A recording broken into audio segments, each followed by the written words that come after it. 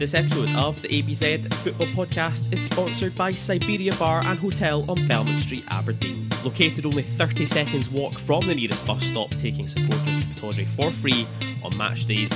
Siberia Bar and Hotel is open 7 days a week, all year round. Come and join them in Aberdeen's biggest and best beer garden. And even better, head to the bar and quote the phrase ABZ Pod, that's ABZ Pod, for a £3 pint of Foster's, £4 pint of Moretti, or £5 pint of Fierce any day of the week, including match days. Come on, you Reds! Red slight of foot there.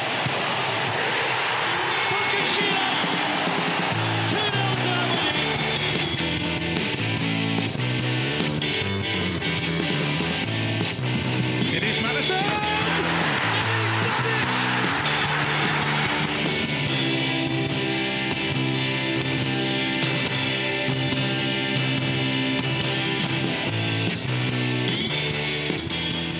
It's Wednesday, and you know what that means. Welcome to episode 60 of the ABZ Football Podcast. I'm Gary Scott. Joining me this week, as always, it's Gavin J. Baxter and Graham Steele. Gents, how's it going? Fine, thank you. Come on, lads. No one wants to hear about how I'm doing. Everyone wants to hear about you two and your trip to Dingwall and the Mallard. Tell us all about it. Graham, how many pints of Marcus Heineken did you sink yesterday? Too many. How many pints of vitamin T did Gary sink? Zero, yeah. Yeah, zero. You managed to avoid. What is the craft beer selection like in the Dingwall area? So in Inverness, the first bar we went to had a cracking selection, which consisted of Old Peculiar or Old Peculiar, which I don't even think really sit in the craft section. They're just ales. And after that, it gets a bit hazy, actually. Bit hazy, Jane. No hazy Jane. I'm trying to think what we had in apps and Dingwall. I can't even remember now. The rums were flowing. Yeah, who knows? Yeah. It all got a bit hazy by the time I got to the Mallard. To be quite honest with you, All I will say is the bits before and after the hours of 3 and 5 were good fun. Including the half-9 train. the half-9 train was a bit brutal. Not going to lie. Yes. Not quite as tedious as watching a Ross County Aberdeen game, but it wasn't particularly exciting. 20 minutes in there and on the way home is really going to just take the edge off of things, it's fair to say. Yes, I enjoyed that. No, wait. What's the opposite of that? Anyway, in a week that saw Jack Ross and Scott Parker emptied from their roles at Dundee United and Bournemouth, respectively, let's just take a minute to think of the suppliers of top-of-the-range manager cardigans at this moment in time. You say that, there's two guys with big bags of cash now. True, but nowhere to wear them. Yeah, maybe not, but then, no. Comfort shopping. Will we ever see the blazer and short combo again for a manager unveiling? What do you think? I'm disappointed we didn't see it on the dugout. It's fair. It's fair. They also saw Mark McGee still insist that he did a great job in that 9-0 defeat at Celtic Park. I've heard all the chat about how he thought he did well, but I've never heard him elaborate on it to the point of it would have been 15-0 if it weren't for my tactical acumen. Sensational stuff. This is the thing as well. I brought up during the week, but I think that people forget this, and conveniently Mark seems to forget this as well. All he talks about is the fact that we were down to 10 men, but he conveniently forgets to mention that Celtic went down to 10 men before halftime in that game as well. We still played for, I think, 50 minutes or thereabouts with the score at 3-0 and still conceded another 6. So, Mark, and he's also had a right go at the team that day as well, saying that none of the players on that pitch deserve to play for Aberdeen. Which, I mean, to be fair, fair number of them, but that doesn't really hold any water when you consider that Mark McGee had that point had 3 windows to put a squad together. Yes, and let's put it bluntly. I have seen much worse Aberdeen sides in my time, and I've even seen much worse Aberdeen sides go to Parkhead and win. So that one straight in the bin, Mark. I think all you can say, all those players could rightfully say that the manager of Aberdeen had no place at Aberdeen at that time. Let's just leave it there. Absolutely, and that saw Kyogo showing he doesn't just save his dives for game time. That one was pretty fucking funny, wasn't it? Let's be honest.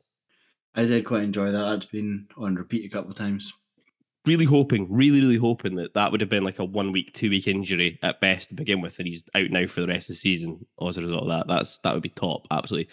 Anyway, it's another busy week on the ABZ Football Podcast as we take a look back at our 1-1 draw with Ross County in Dingwall in the SPFL Premiership. We take a look back at all the news from AB24 this week, along with our regular Loan Watch. We preview next Saturday's clash with Sevco 5088 Limited at Pittodrie. And then after the break, it's part 2 of our conversation with a man who came through the Dons youth ranks, making his first team debut in February 2000 before rejoining the club in 2011, eventually making a total of 278 appearances in red, scoring 12 goals. It is Chris Clark. First, Ross County 1, Aberdeen 1, the SPFL Premiership, Victoria Park this Saturday, the 3rd of September 2022. Jim Goodwin naming the same starting 11 from our last outing on league duty, reversing the changes to the lineup from Annan on Tuesday evening. American Flake, number 99, still not in the squad. And I think there might be a little bit more to talk about that later, boys. What do you think? I'm sure there will be. All you need to know is the Tesco in West Hill was taking in the Ramirez money that day. 6 changes for the hosts from their fixture with Celtic in the Premier Sports Cup in midweek. Laidlaw, Baldwin, Cancola, Callahan, Danda and Huwala all coming in for the Highlanders. In contrast to many recent weeks, the Dons had a fairly brisk start to the game, or at least that's how it felt to me. Hard to tell, really. Hayes' effort from 30 yards on the 2-minute mark having to be palmed beyond the post by Laidlaw.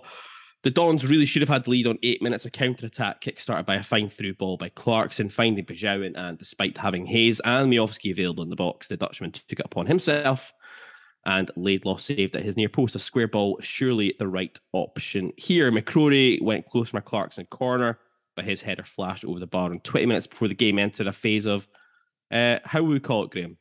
Dullness? Shite. There we go. With little actual quality on display. County with their first real chance of the game on 40 minutes, countering an Aberdeen corner. The ball eventually winding its way to White, but his effort was harmlessly wide of the post. Jaden Richardson, happy birthday, Jaden. I think it's your birthday today as we're recording. There we go. He had an effort on 25 yards. He had an effort from 25 yards, deflected wide as the game drifted to halftime. Goalless, County with a couple of halftime subs, Akio and Olagbe replacing Huula and Danda. Malky Mackay's really trying to go the opposite direction here, isn't he, with those allegations? That's all I'm going to say. The home side enjoying some early pressure without making much impact. The Dons starting to get back into the game, and on 57 minutes, some good work by Coulson and Clarkson down the left saw Coulson advance deep into County territory, and his cross found Miovski, whose initial touch forced him wide, leaving him little angle to get a shot off on target. Clarkson was booked for a tackle a couple of minutes later. We might come back on this one as well, given the mad racist in the home dugouts remarks on Sunday. Richardson found himself in acres of space on the right flank on 64 minutes before taking a leaf out of the Austin Samuel School of Crossing, opting to smash the ball across the goal and straight out of play on the other side without it touching the deck again. Oh, for some composure. Graham? Yeah. It was a game that, with the odd moment, which we'll come to, composure is not a word I would use to describe that. Definitely not. Duke replaced Clarkson on 67 minutes before Shaden Morris joined the fray for Bajauin on 71. The introduction of Duke certainly had the desired impact. The Dons looking much more threatening going forwards as the game neared the 90-minute mark. It was Duke who got it, picking the ball up in his own half, feeding Kennedy, who'd come on for Coulson a few minutes prior. His through ball found an on-rushing Hayes, who cut back, and the big man flicked the ball up to himself for hooking an acrobatic scissors kick into the top corner of the net. Cue scenes in the away end as the Dons looked to have won the 3 points. However, it wasn't to be. After seemingly snatching victory from the jaws of a stalemate, the Dons handed it straight back with the last kick of the game. A long throw from Baldwin causing chaos in the Dons box. Roos eventually palming an effort from Puddington out, but the rebound fell kindly for County, and after a fresh air swipe by Kennedy, Richardson losing his footing, the ball finally came to Akio, who squeezed home the equaliser. Full time in the Highlands, 1-1. On the data, possession stats, 57% to 43% in favour of the Dons. Shots, 11 shots apiece, apparently. Graham's looking at this quizzically. I had to go and I checked this now from 4 different sources today because I was like, that just can't be right. That doesn't tally with the game I watched. Everywhere has it. 5 on target for Ross County. 5 on target for the Dons, 2 on target for Ross County. Expected goals, Ross County 1.26 to Aberdeen's 0.83, which again I also find a little bit odd, but never mind. There we go. Gents, I guess initially, your thoughts on that one yesterday? Just points chucked away. And it was a strange one. It's points chucked away as in you really should be beating Ross County. I don't mean like snobbery, but so it goes back to my point every week. If you're wanting to finish there or thereabouts in the table, probably means you're going to be beating everyone else and maybe picking up the odd point against them. That'll keep you ticking over. So I feel like his points dropped, especially more so when you get ahead with so little time left in the game. That's what's more annoying. I think if the game had stayed 0-0, I'd been disappointed. But I don't know, might have felt a little bit like a point gained because the game wasn't really going anywhere. But to have that wrapped up in the bag and then chuck it away in the manner we did is inexcusable. And unless this is going to be a really long season, that just has to be a blip.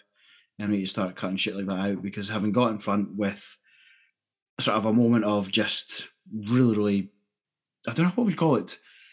Improvisation, yeah, or just creating something out of nothing. Brilliance. Yeah, absolutely. Because I mean, that game was, no one was ever scored. I genuinely can't believe 11 shots. I don't know what the definition of that. If that just means someone kicked it hard, if they're counting that as a shot on target now, because I don't know where they came from. But like, jokes aside, a moment of sort of brilliance, individual skill, and you're like, right, that's the kind of thing that you need to break a game like that. And having done it, you then just can't see it out is just really poor. I know some people might point to, well, third in the table, and that's fine. That is correct, we are. But I can't help but feel we need to start seeing these games out properly if we actually want to accomplish something over the course of the season.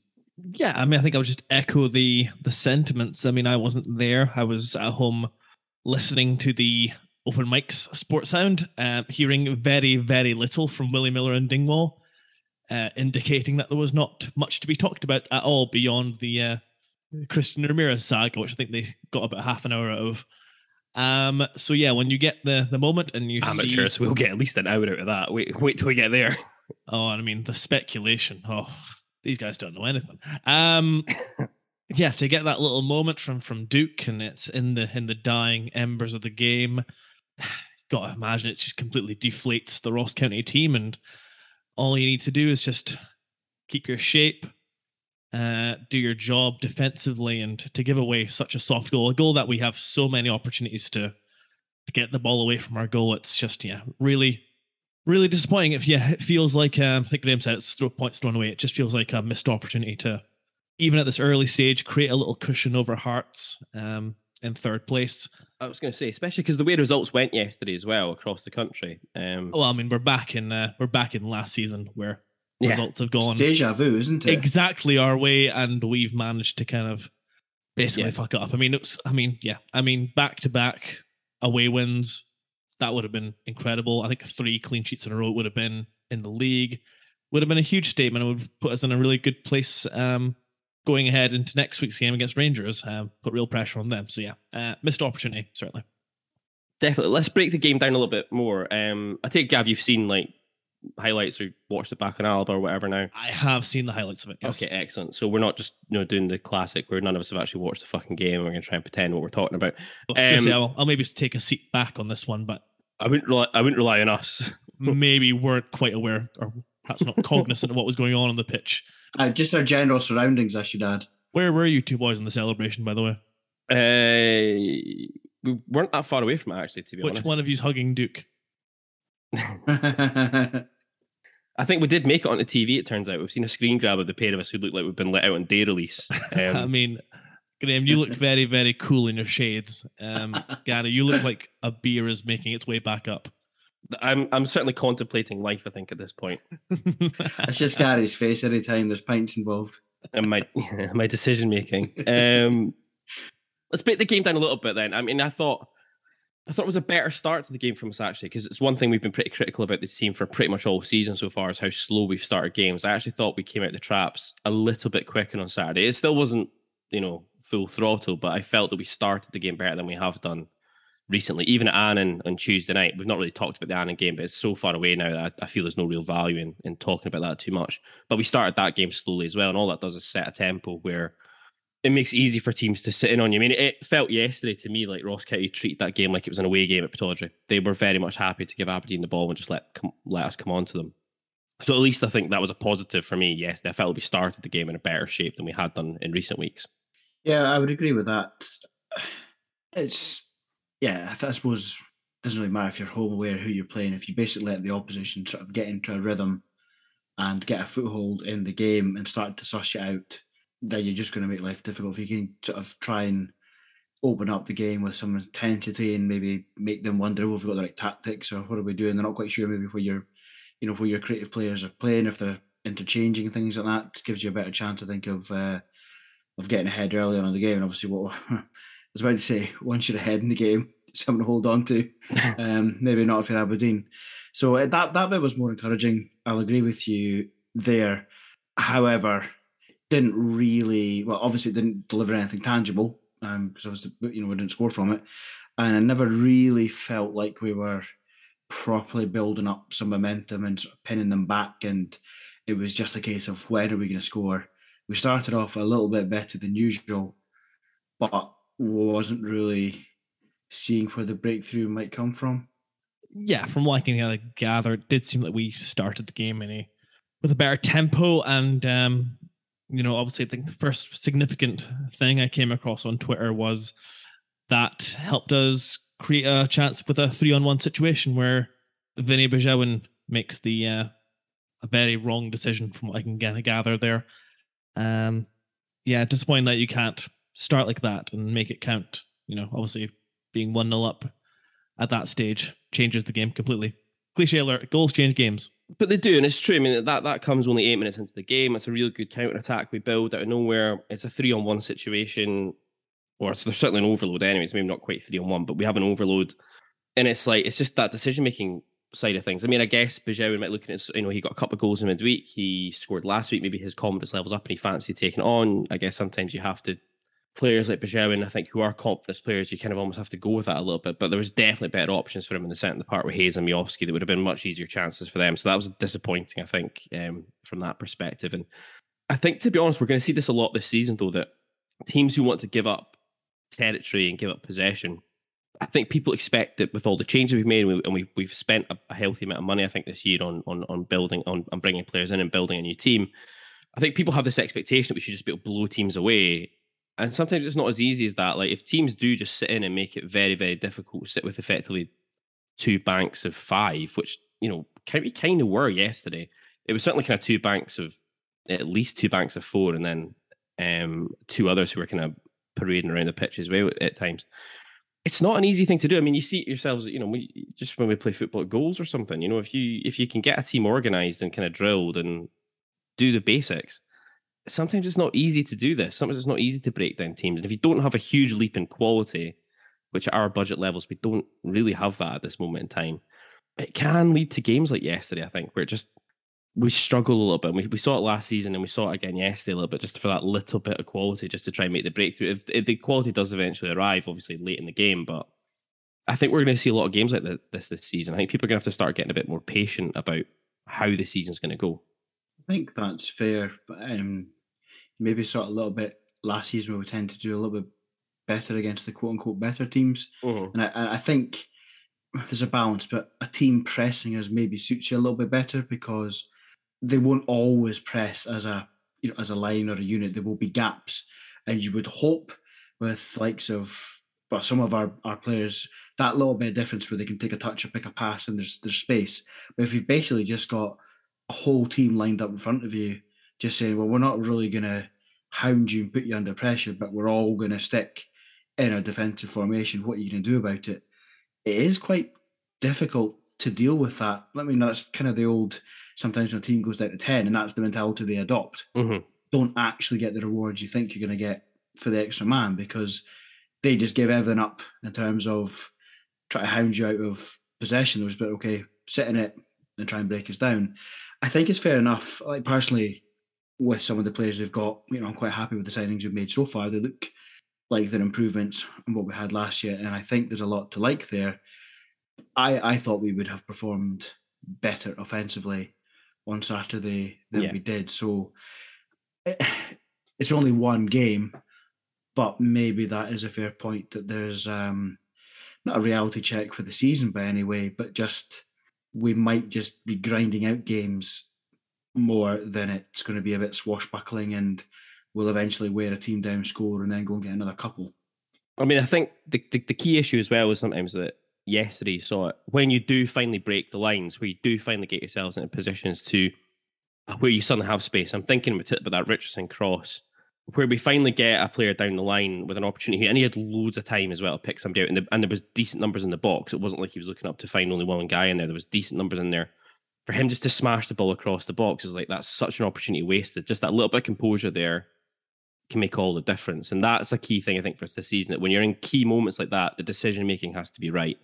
And yesterday, I don't think it was. Yeah, see Vinny Bourgeois as well. Yeah.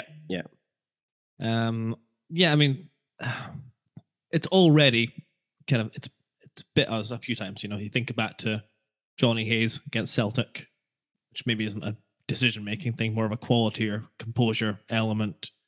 But yeah, the league's tight. There's we have spent a considerable chunk of change on our squad this season, but definitely got no right to be going in and winning any football games. And in those moments, the players just, I don't know what it is. I mean, I don't know if Jadon's maybe feeling some pressure. Maybe he already senses a bit of skepticism about him from the fans, and he's just maybe too keen or too eager in that moment. Because I think a little bit more, maybe a deep breath and just a little bit more thought. He doesn't, smash it near enough. Mm-hmm. I think it goes out for a throw-in. It does. It's and I think it almost doesn't even bounce. It's a sensationally bad cross. It's very bad. Yeah, once again, that would make a completely different game if we score at that moment. Let's look at just we've kind of talked about a lot in recent weeks, but I think because again, it's an interesting piece for me, if no one else. The average position maps for last week, again, I'll link this one in the tweets when we put the episode out. For the second week in a row, I think it looks a lot better. It shows actually just how attacking our intent was yesterday as well, or how much we were trying to get on the front foot. I mean, we basically played with a predominantly almost a back three of Scales and Stewart, with Ramadani just sitting in front of them. Coulson and Richardson are playing so high that on average we're basically playing with 7 players in the opposition half at any given time. It certainly shows you what we're trying to do and how we're trying to get on the front foot. It's just like I say, it's just disappointing that in those key moments yesterday we just didn't quite have that composure to make it click. Yeah, it wasn't a negative approach by any means, was it? No. We had, like you say, we had enough of our players in their half, but we just couldn't, up until the end, couldn't really find that moment, or where we did get that moment, like we just discussed, that final ball or the final pass was lacking, and it goes. And you can kind of tolerate that if you're dominating a team and you think, well, okay, that's okay, Richardson's going to get through in a couple of minutes and he'll have another chance and he'll get it right this time. But when you're literally a handful of chances in the first half, if that, to put in a decent ball and you can't take it, it's quite frustrating. So it's interesting to see actually that we were that far forward up the pitch. And I mean, that graphic's a little misleading because it looks like Kelroos came off his line. But at least the others were in the opposition half. Dracula himself. Yeah. Gav's actually corpse to that one. That tickled me. I mean, I think when Jim Goodwin took over as manager, there were reservations about perhaps he'd be more of a pragmatic type of manager, especially I think away from home. So to see that position map and see just how high up Richardson and Coulson are, and that allows obviously Hayes and Bajawan or their substitutes to get close to Miofsky to offer up support there, really overload in the attacking areas. Yeah, the intent is certainly there, and I know we're frustrated right now, but I do think that it'll click. We've already seen it click in games, admittedly, when the opposition have been down to 10 men, but there is quality in this team. I do think that we just keep at it. We'll see more and more of that as the season goes on. Just going through the team a little bit more in terms of performances, I thought both Ross McCrory and Ramadani played well again yesterday. I think we're definitely starting to see those two gelling properly as a relationship now. We just touched on it there. When you look at that average position map, Ramadani absolutely clearly is the holding midfielder, very, very disciplined at doing it. And Graham, you and I talked a few times yesterday about this, that he was really, really good yesterday at helping mop up when Richardson especially had gone forwards. He was doing well in terms of keeping the ball being recycled very quickly, moving it along quickly. A number of times he kind of filled in at right back or in that area to just mop up when things had come up that flank. A really good performance from Ramadani yesterday, I felt. Yeah, he covers the ground and he seems to be sort of tactically aware, first and foremost, of his role. You know, when the team, you look at his sort of position, as you say, he's basically the holding midfielder, but he's playing that role. He's not sort of all over the shop. But more importantly, if someone does bomb on, which is what we need in that team, and is kind of the point, he was usually pretty good at realising that and sort of knowing that someone's got to come back and cover, which is encouraging because obviously if we're wanting to be more attacking, then that does mean some people aren't going to have to drop back and fill in a position. So all of that was good. It's just, it's just a bit unfortunate he wasn't on the winning team. Yeah, I like the balance, the understanding the two of them have as far as Ramadani sits and McCrory bombs forward. I mean, at the end of the game, when we get the goal through Duke, Ross McCrory is one of the players who's bursting a gut to get forward, to offer up support. Ball, easily could have landed to him. Ross McCrory, I think, started the season really well. I would say I think he could have done better with the header in the first half from the Leighton Clarkson corner. I know it's a difficult one, but Ross McCrory is a good header of the ball.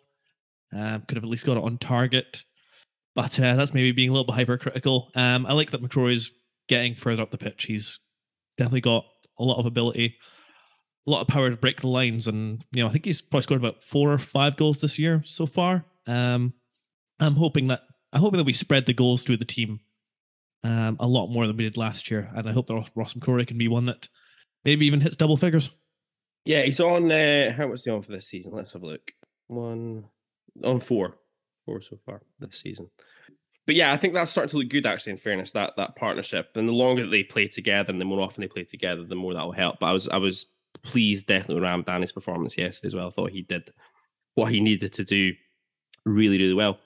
Another in the midfield, a quiet day again for Jim Leighton Clarkson.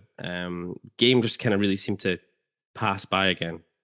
Let me rephrase, another quiet day for Hatchet Man Leighton Clarkson. Yes, yes, the dirtiest player in Scotland. Quiet afternoon. Difficult to really say anything about Leighton Clarkson's performance yesterday, to be honest with you. Yeah, I can't quite decide. These guys, like, obviously he's a good football player, so there's no doubt in that, and they probably look better when the opposition aren't as disciplined in their space, and he can, because he played a few passes and it didn't really come to anything, but in a slightly less disciplined opposition, maybe that pass does find an Aberdeen player, and everyone's saying, he's having a great game, he's picking passes. He maybe wasn't necessarily doing anything different to what he has been. It's just his teammates were finding it hard to find the space or make the run. So it's one of these days where you've seen enough of him to date to know that he's a good player, but it's almost like, how long do you... He wasn't the only one that carries a bit strong, because he wasn't the only one on that team that didn't quite deliver the way you'd want. Yeah.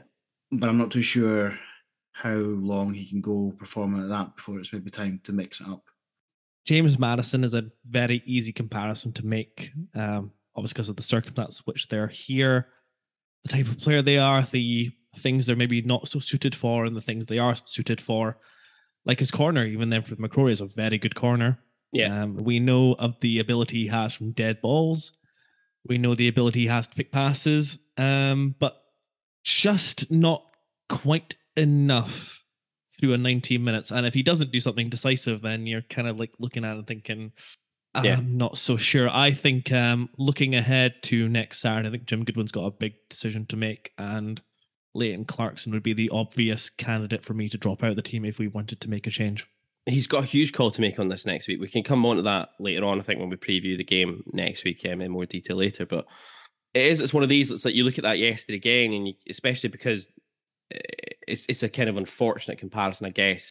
Duke's the guy that comes on for Clarkson, and Duke in his, what was in the park for 15 minutes? No, 25 minutes, I think it was. It makes such a massive difference to the way we played, his kind of power, his running, and everything. Very different to what Clark. They're different players, obviously, and it involves you having to change up your system a little bit to bring Duke on in place of Clarkson.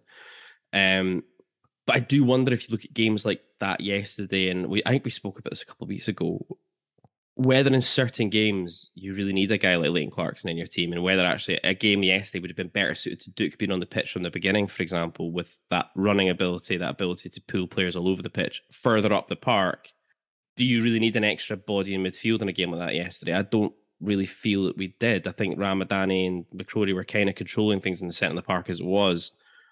I don't want to say he was a passenger, but it just didn't really contribute enough for me. Whereas if you had another body up alongside Miovski potentially yesterday, I think it changes the dynamic and it gives Ross County something else to have to think about. Yeah, I think because I didn't feel Ross County were particularly adventurous either. Oh, no, they weren't. So, it's not like you're, maybe depending on what game you're going to, the home team are going to take the game to you. Mm-hmm. So you maybe have to be mindful of that. I don't really feel you have to take that view when you go to play Ross County, which is not big. It's just like we were saying earlier, their tactics seem to be just to concede the possession and just sort of see what happens throughout the 90 minutes is how it felt. We spoke about this last week in last week's preview. If three idiots like us can find this out and sit and go, this is what they're going to do, like, it baffles me that top flight management are not looking at this and adapting their team a little bit to do it. But I guess the difficulty here is that he came off the bench against Annan during the week, scores a goal. He'd been in that team. Maybe it's a case of I'll try to get him developed, get him playing games, and the more he plays, then the more he's going to be used to playing in the kind of the system and all that kind of good stuff. I don't know. It's difficult because he does have, as well as Gav has touched on, you suddenly have if you have a set piece, a dead ball within 30 yards of goal, the guy who you want to take that is you kind of want him on the pitch, don't you? Any opportunity. It would appear that certainly Duke has been identified, or even maybe at this early stage pigeonholed as the impact sub. Yeah, I think you're right. I mean, if we can pick it out from wherever you source this information, and we talk about it on Sunday night while we're drinking beer, it stands to reason that the analytics at Aberdeen will be aware of how Ross County press, or in their case, don't press. It's not as though they've got a midfield full of Ross Cattle hands trying to break your leg at any available opportunity. They're quite a passive team. So, if you don't maybe want to use Duke, there's Shaden Morris on the bench. There's Ryan Duncan, who continues to impress. I think there's options there to try something different that perhaps the other team aren't even going to expect as well. And I think we've still got quality players. I think you could still persist with the Bajowan in the number 10 role. I don't think that's something I'd completely write off, but you can still switch those three around if it's like Hayes, Morris, and Bajowan supporting Miovski. It as a complete contradiction to what I said earlier, it does seem like a somewhat cautious approach, or just like a sense that maybe we're like stuck to a first team now. When maybe, there's, what's the term? Horses for courses? Yeah, exactly. I think sometimes we need to be a bit more, for me, I don't know, like, this is that thing, people looking at go, we shouldn't change our team because of who you're playing. I'm a bit like, I think sometimes if you look at a team you're playing against and you go, the best way for us to win this game is to mix it up a little bit, and you potentially do something a little bit different. And I think that's sensible management rather than just doing the same thing every week. I accept that point if it's from a position of, for lack of a better word, fear. Yeah. But if you're trying to advance your position by having a naturally more attacking player on the pitch, I don't see how that's a bad thing at all. I'm usually one for, I don't think we should be changing, but normally what I mean is, around Gavin's point, we shouldn't be panicking because Team X is coming to Pittodrie. We should have the confidence in what we're going to do. But you're right, not all the teams play the same way. So there are games where playing the way it worked, you did the week before, just isn't going to give you the same benefits, or is less likely to work. If you're playing a team that's like Celtic, for example, that are just absolutely rampant at the moment, do you want to pack your midfield a bit more than you might do for a home game against Livingston? Yeah, of course you do. That's just sensible.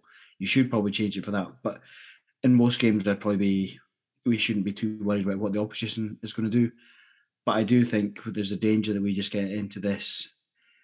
Again, it's really early, but sort of under that McInnes era where you could look at the team knowing who was fit. You just knew what it would be. And you knew it would be for 70, 80 minutes. And then you knew what the subs would be. Now, obviously, we're a long way from that.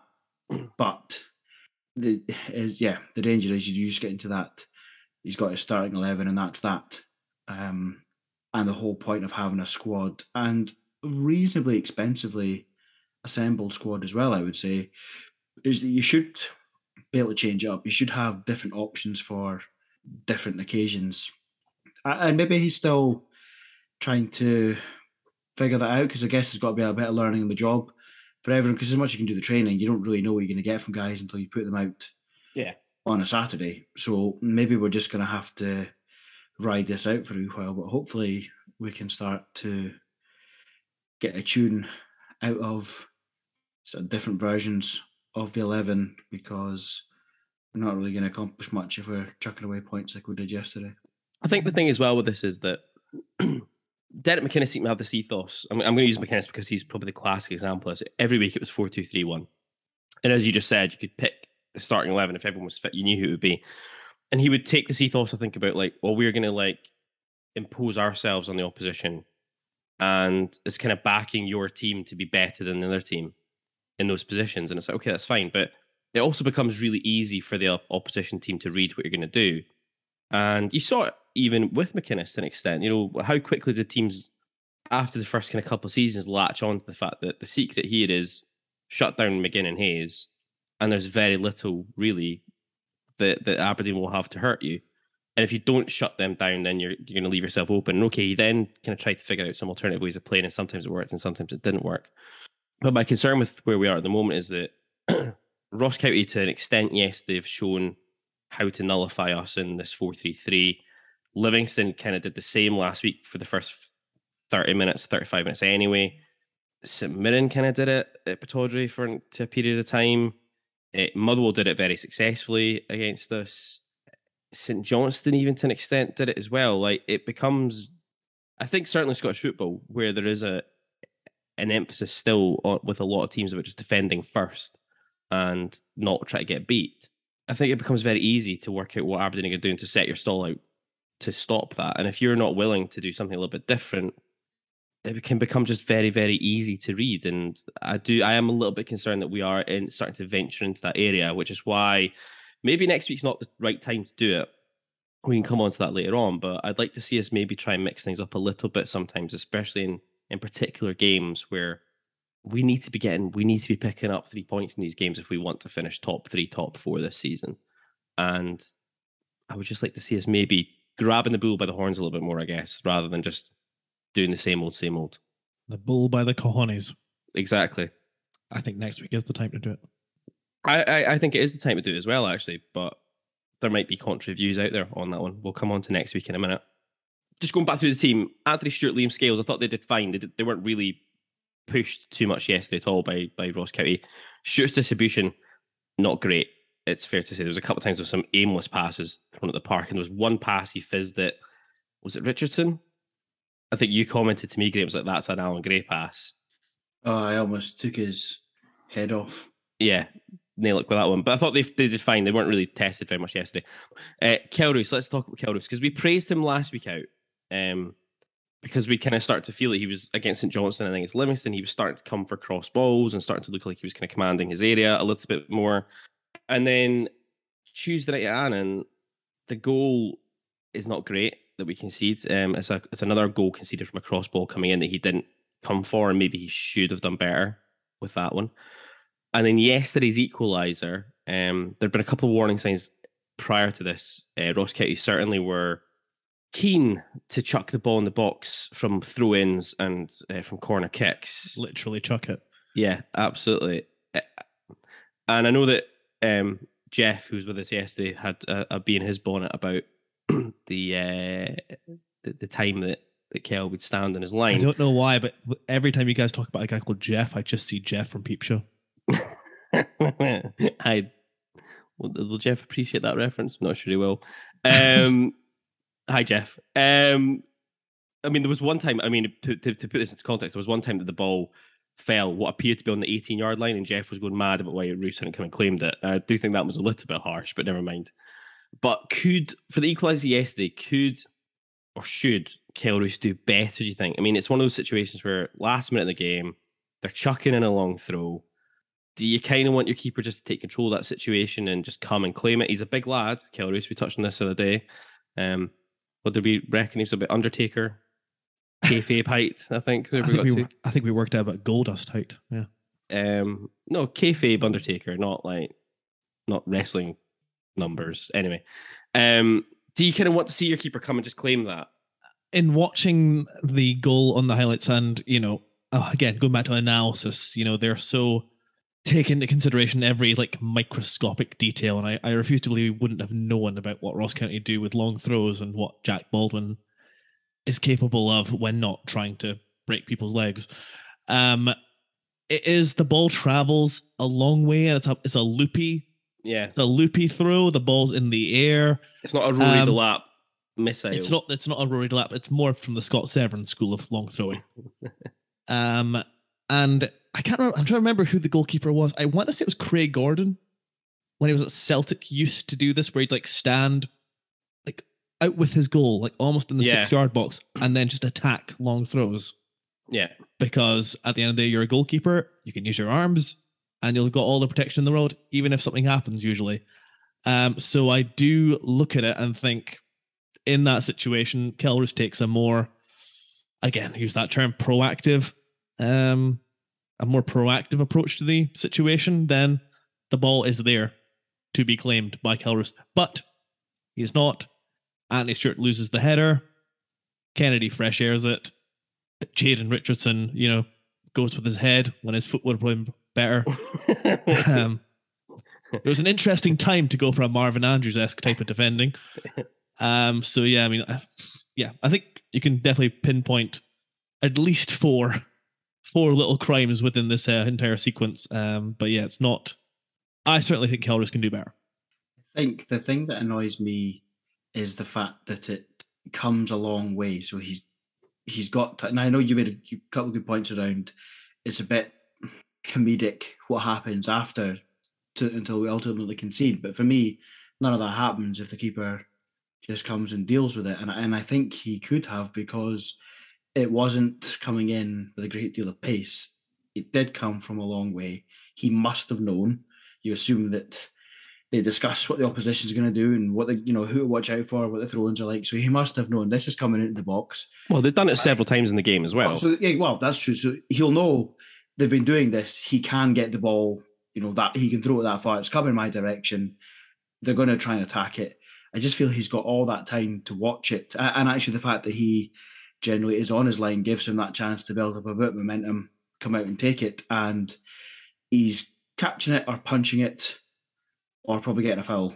It's quite often what happens with the keeper. So I think, everyone, there are a few people at fault for ultimately the ball ending up in the net. But I just think if he comes and deals with that, as I think he could have done, he's a big guy, then just takes the pressure out of that situation, collapsing the ball if you're able to hold on to it.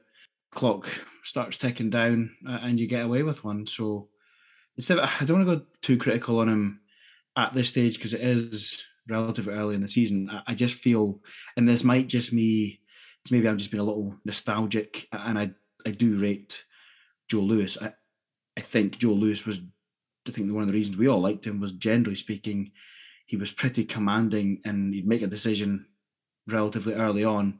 And I feel like those are the kind of balls that he would have come from. And I feel he usually catches and holds. Don't really recall him being one for punching that much. I feel like Lewis was good in those situations more often than not over his career, because those are exactly the moments you want your keeper to come out and just take the heat out of the situation. And I've not really seen much from Roos to date that says he's that kind of keeper. The flip side to that might be, if he's not that kind of keeper, then we need to find a way of defending them better collectively, where people basically know the keeper will be on his line. So any sort of point blanks, because he had a great save against Annan, where actually being on his line was the place to be. But people just need to understand if that's where he's going to be, then, Stewart's, McCrory's, whoever's back Scales, we need to find a way of defending those types of crosses better, because it can't come all the way across the box if you know your keeper's not coming for it.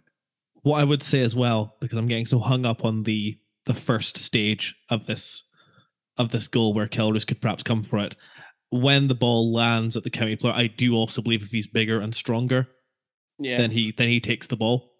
I think the save is pretty timid. Like a guy that his size becomes very, very small in that moment. And I think he could have done better there as well.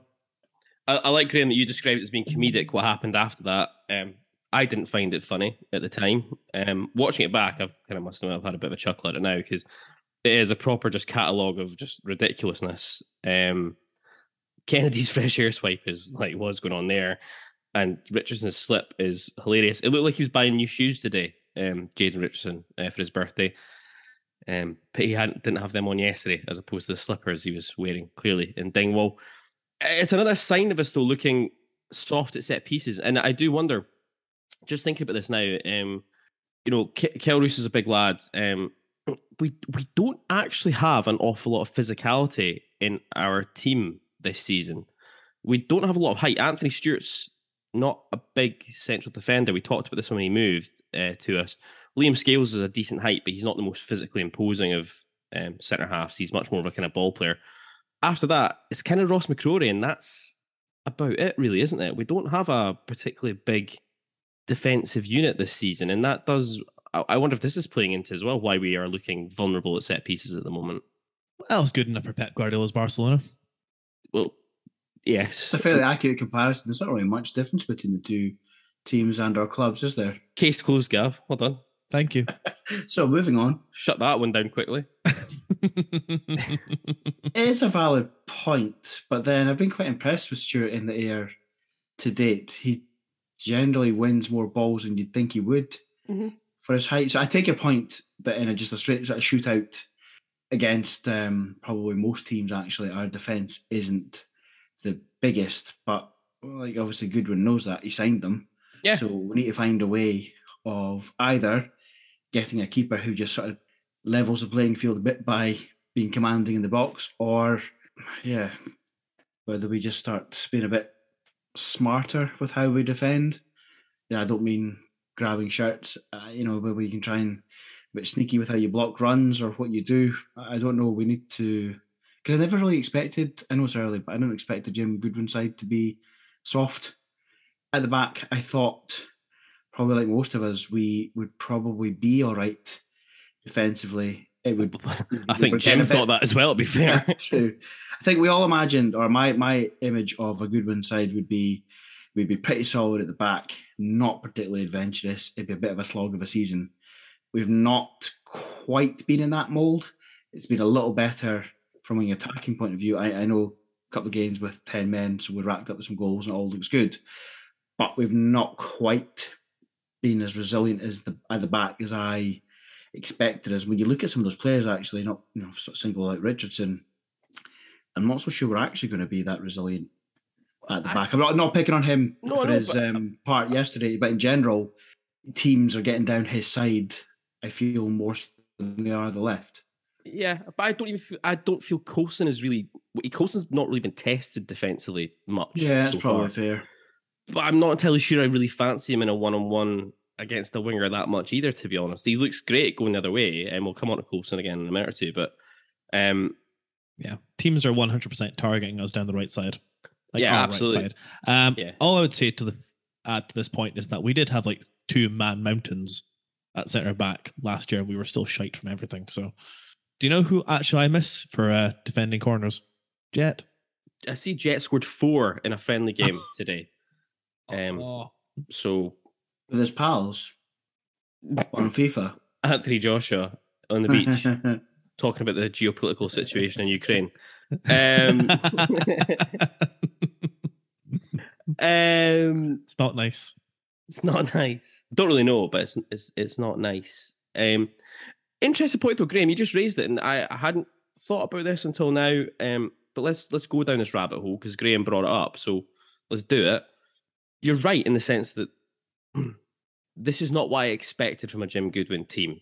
This is part of the reason why I wasn't overly keen about Goodwin getting the job, is because I thought we were just going to regress into this very pragmatic, kind of McInnes-esque kind of football again. And the signs so far are not there. That's what this is going to be. Now, a lot was said at the time when Jim Goodwin took the job, and he's kind of talked about it a lot in the press.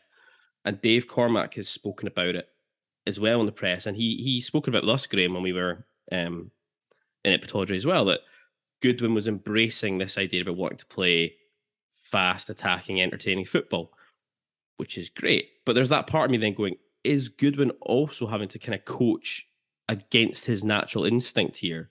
Like, he's being tasked to manage and to coach in a particular way, but it feels to me like I'm not going to say it's way outside his comfort zone, but it's not how he would necessarily want to do it. So is he he's learning on the job in a number of different areas here anyway, because with all the best respect in the world to Alloa and to St Mirren, manage Aberdeen's a completely different ball game. So there's all that to deal with. But is he kind of also, I wonder, coaching against his own natural instinct to an extent here? I mean, it's pure guesswork on my part, but this Alloa team got some plaudits for the way they played, didn't they?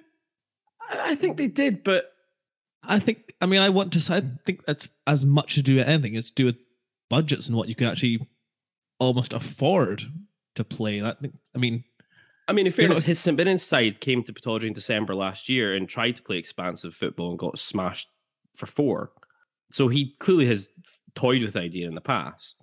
And there's clearly, if your budget dictates that the best you can do is Eamon Brophy and Curtis Main, it stands to reason that you just have to be more pragmatic. And I chatted about this with someone on Twitter the other day. We've scored 28 goals so far this season. We scored 57 in total last year.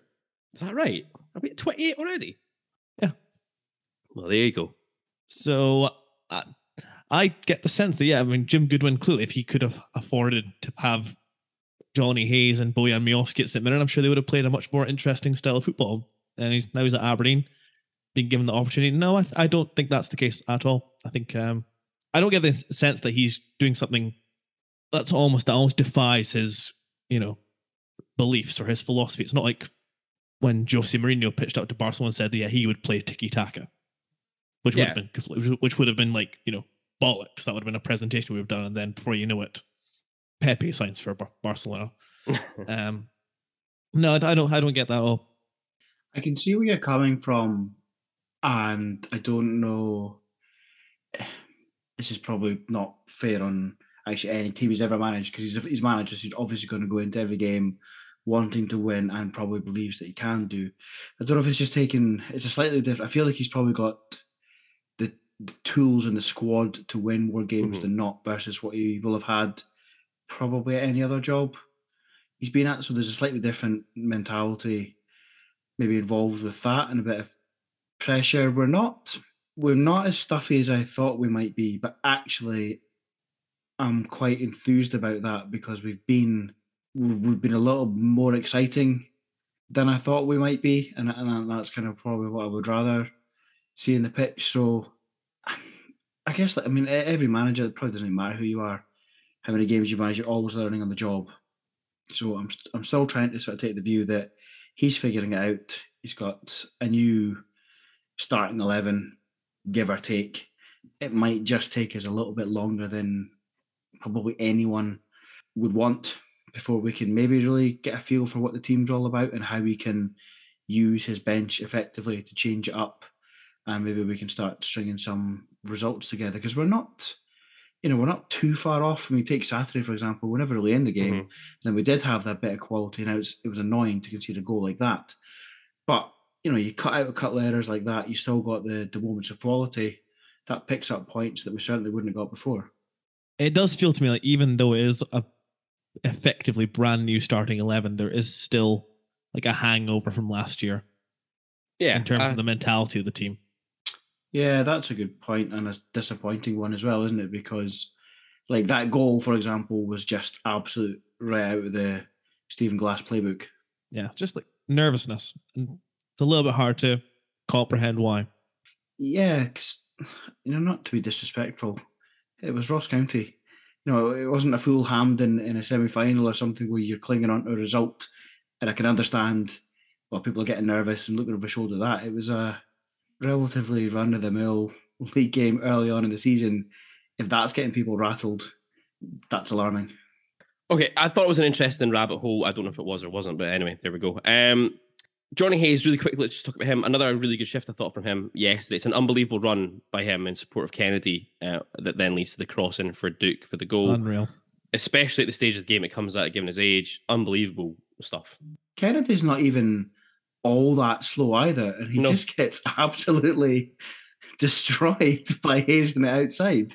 Because I'd forgotten it was Hayes, and I was watching the highlights, and the way sort of the camera angle sort of cuts on into like Kennedy, you just see some boy absolutely winding up some speed and tearing past, and then it's like, oh yeah, that's old man Hayes. Phenomenal engine and work rate, and so far this season, well, I wouldn't say it's vintage Hayes because he's a little bit older now, but he is vintage. Really good. Well, yeah, true. He's been excellent. I would say probably almost every game this season. It's been such a turnaround from where he just looked really sluggish last season, or couldn't take the ball with him. Yeah, but it was a really impressive run, and long may that continue. There is definitely merit in conducting some kind of research into the physiology of Johnny Hayes and how we can replicate that amongst the rest of the human species. If he wasn't our player, I would allege some kind of PED scandal, but just Johnny Hayes being Johnny Hayes. I've got to give particular props as well to Kevin Clancy, because Kevin Clancy is behind Duke when the ball is picked up, and by the time the ball is in the net, Kevin Clancy is kept well up with play. So fair play to Kevin Clancy's cardiovascular. With his yellow card in hand. Imagine for a second if that was like, I don't know, Willie Young. Willie Young wouldn't have left this at the halfway line. Exactly. He'd just been watching from there and be like, yeah, that looks all right to me. Would have been nowhere near to not give a penalty for a foul. Well, that is the only time Kevin Clancy is going to get any fucking credit on this podcast. Never mind. We have to talk about it. We have to talk about him. Dude, Luis Lopez. Louis Lopez. I mean, another impressive cameo from the young man. Let's just talk about, the goal itself we need to talk about. It's a fantastic goal. I'm not entirely convinced he means to do this. Doesn't matter. Part of me wants to believe he wanted to flick it up and do this, but I'm not entirely sure that was what his intent was. But never mind. Even if he didn't, it's incredible improvisation to decide to do what he does. And it's a brilliant finish because he doesn't smash it. He kind of loops it up and over Laidlaw. It felt like it took an age to nestle in the top corner from where we were watching it over the top of Laidlaw. The goal itself will get all the plaudits, but actually, let's look at his overall contribution in the last week now, because we touched on it earlier on. He came on off the bench against Livingston last week, does really well in that game, wins us the penalty that Bajawian scores, really, really gave Livingston some real problems at the back. Scores a crucial goal at Annan in midweek to get us in the lead in extra time, when that could have, got a little bit hairy potentially, and just probably settled everyone's nerves again. And then what looked like it was going to be a winner yesterday. Is it time for Duke to be given a start? Oof. I was going to move on to this in the Rangers preview. I think I'll just go back to the goal itself. I'll say that I think this is going to be Duke in a nutshell. Mm-hmm. A lot of unconventional brilliance. Yeah. Because I think he seems like, to me, just like he's got very, still, and it's cliche as fuck, but raw. There's talent there, but it'll come out in ways that maybe you don't quite expect. Yeah, I think I'm with you. I don't think it's a particularly great first touch, but then he managed to improvise and get the goal, and the goal you think is going to win it, but not to be. He's done well lately, no doubt about it. I see a lot of merit in him being the Impact sub. But I do also think that Rangers is a time to be bold. Does that mean Louis Lopez starts? I say so. I reckon Louis Lopez will thrive off an atmosphere as well. Like, hopefully there might be a Pataudry next week. We'll come on to this. He appears on the face of it to fucking love playing first team football for us. I mean, he's spent his career to date obviously playing through the Benfica youth system and playing like B team under 23 football, so not in front of like big crowds or anything. I think he clearly thrives off of that. You could see it yesterday in his reaction. You've seen it in all of his goals so far, the way he's celebrated them. In particular, the one yesterday. One thing I absolutely loved about this yesterday, Graham, we spoke about the time, was the fact he knew he was getting booked for taking off about 5 different layers of clothing to celebrate. But he made Kevin Clancy stand about like an absolute spare prick at a wedding with his yellow card out, waiting to actually brandish it at him, which was just some glorious shithousery by not even turning to look at him. He's very quickly becoming a proper cult hero amongst the Aberdeen support, isn't he? Yeah, I am very much. I mean, because cult heroes sometimes they're a cult hero because it's all a big joke. Yeah, it's all a big joke and it's all a big laugh, and we have got plenty of them. But genuinely, so far, I'm really enjoying him. I think you're right. He's not the finished article, but if he was, would he be at Aberdeen? Of course he wouldn't. So I'm really enjoying him. He seems to be enjoying himself in the minutes he's getting on the pitch. It's good that you want your attacking players to obviously be scoring, but getting goals early on in the season and in their career. So hopefully that'll help his confidence. And I think he's making it difficult to not feature more. And there's a couple of guys that should be looking over their shoulder because there's a couple of guys in that team not really delivering. And he's been good. He's been good so far. And you want guys that are a little bit, they're going to bug the hell out of you sometimes. I mean, whether he meant to do that on Saturday or not doesn't really matter. It happened. The thought process to even contemplate that, I can't even comprehend. You need guys like that. So I think it's going to be difficult to not get him into the team sometime soon. There needs to be that incentive, doesn't there? Yeah. That if you deliver off the bench, then your position is not going to be stuck to there. I do just think that we spoke about on the train home last night again. I just think there's such a, as rubbish as it would be for the guy if he keeps on coming in and keeps on doing well, I do think there's real value to having that completely different option to take off the bench, that unpredictability to take off the bench, especially when a game has been, as it was yesterday, quite, what's the word I'm looking for? Yeah, but quite entrenched. It's heading towards a 0-0. The teams have kind of just played themselves out here. There's been nothing really different happening.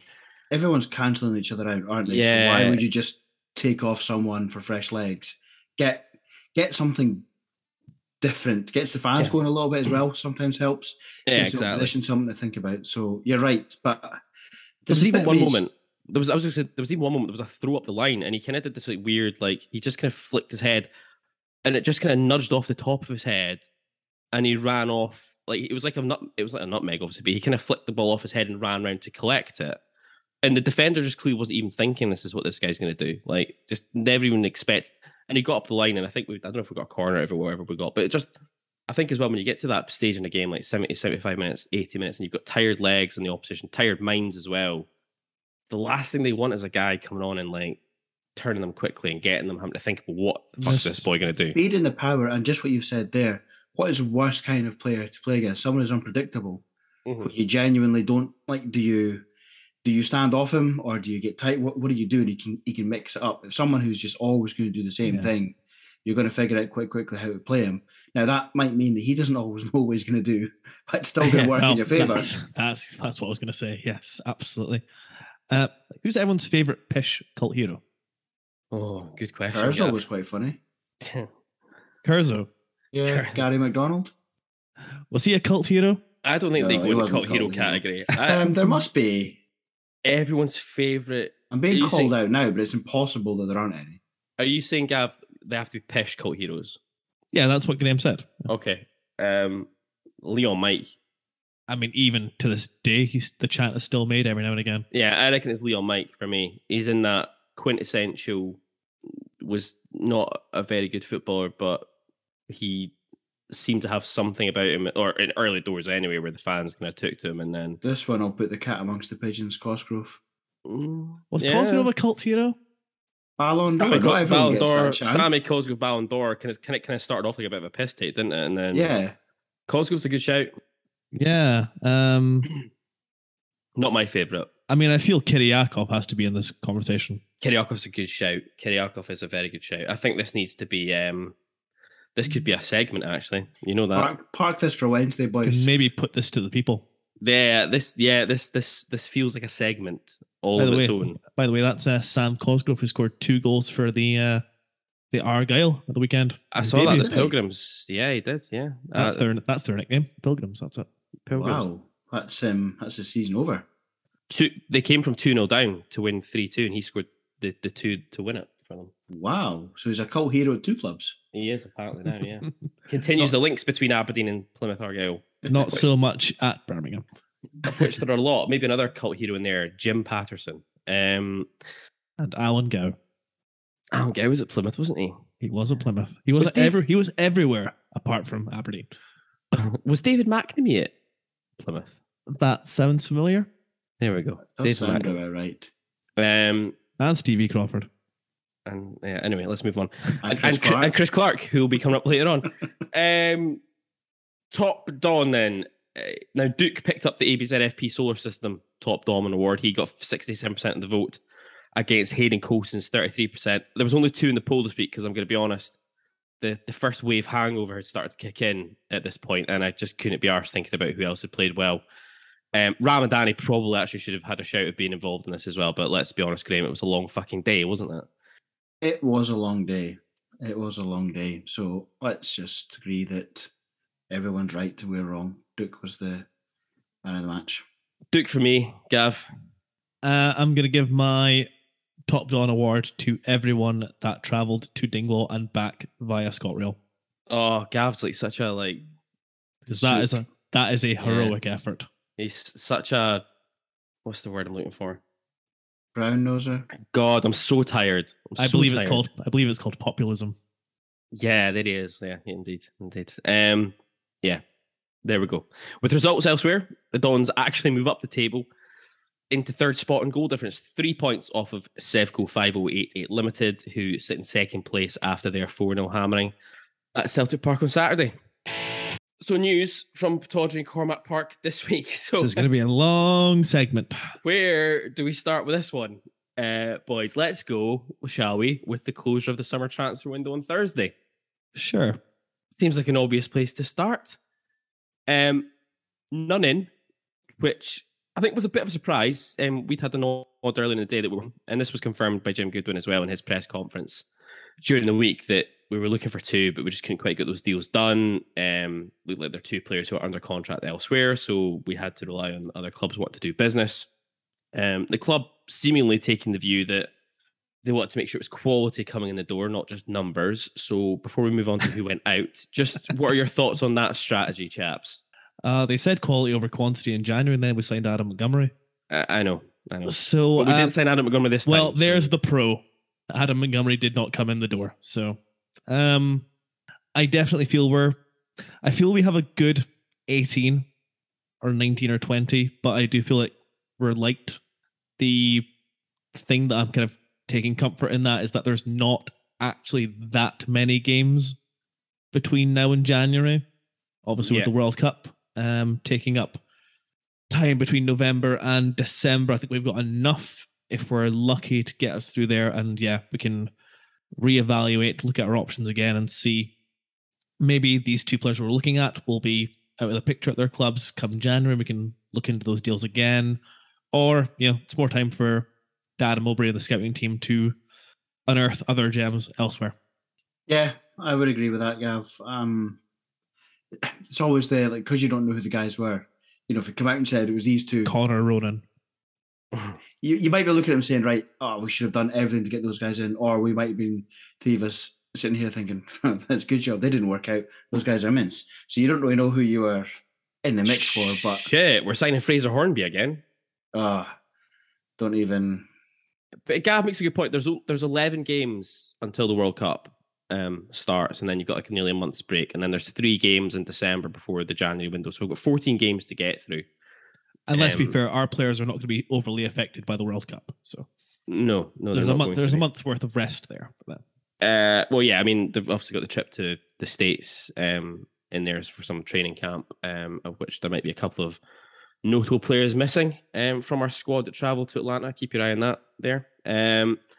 But even in that group, you've got, we play Celtic. Celtic at home is our first game back after the World Cup. So Liam Scales will miss that game, obviously. That's probably the area. I mean, I think defence and midfield were the 2 areas that we were trying to strengthen.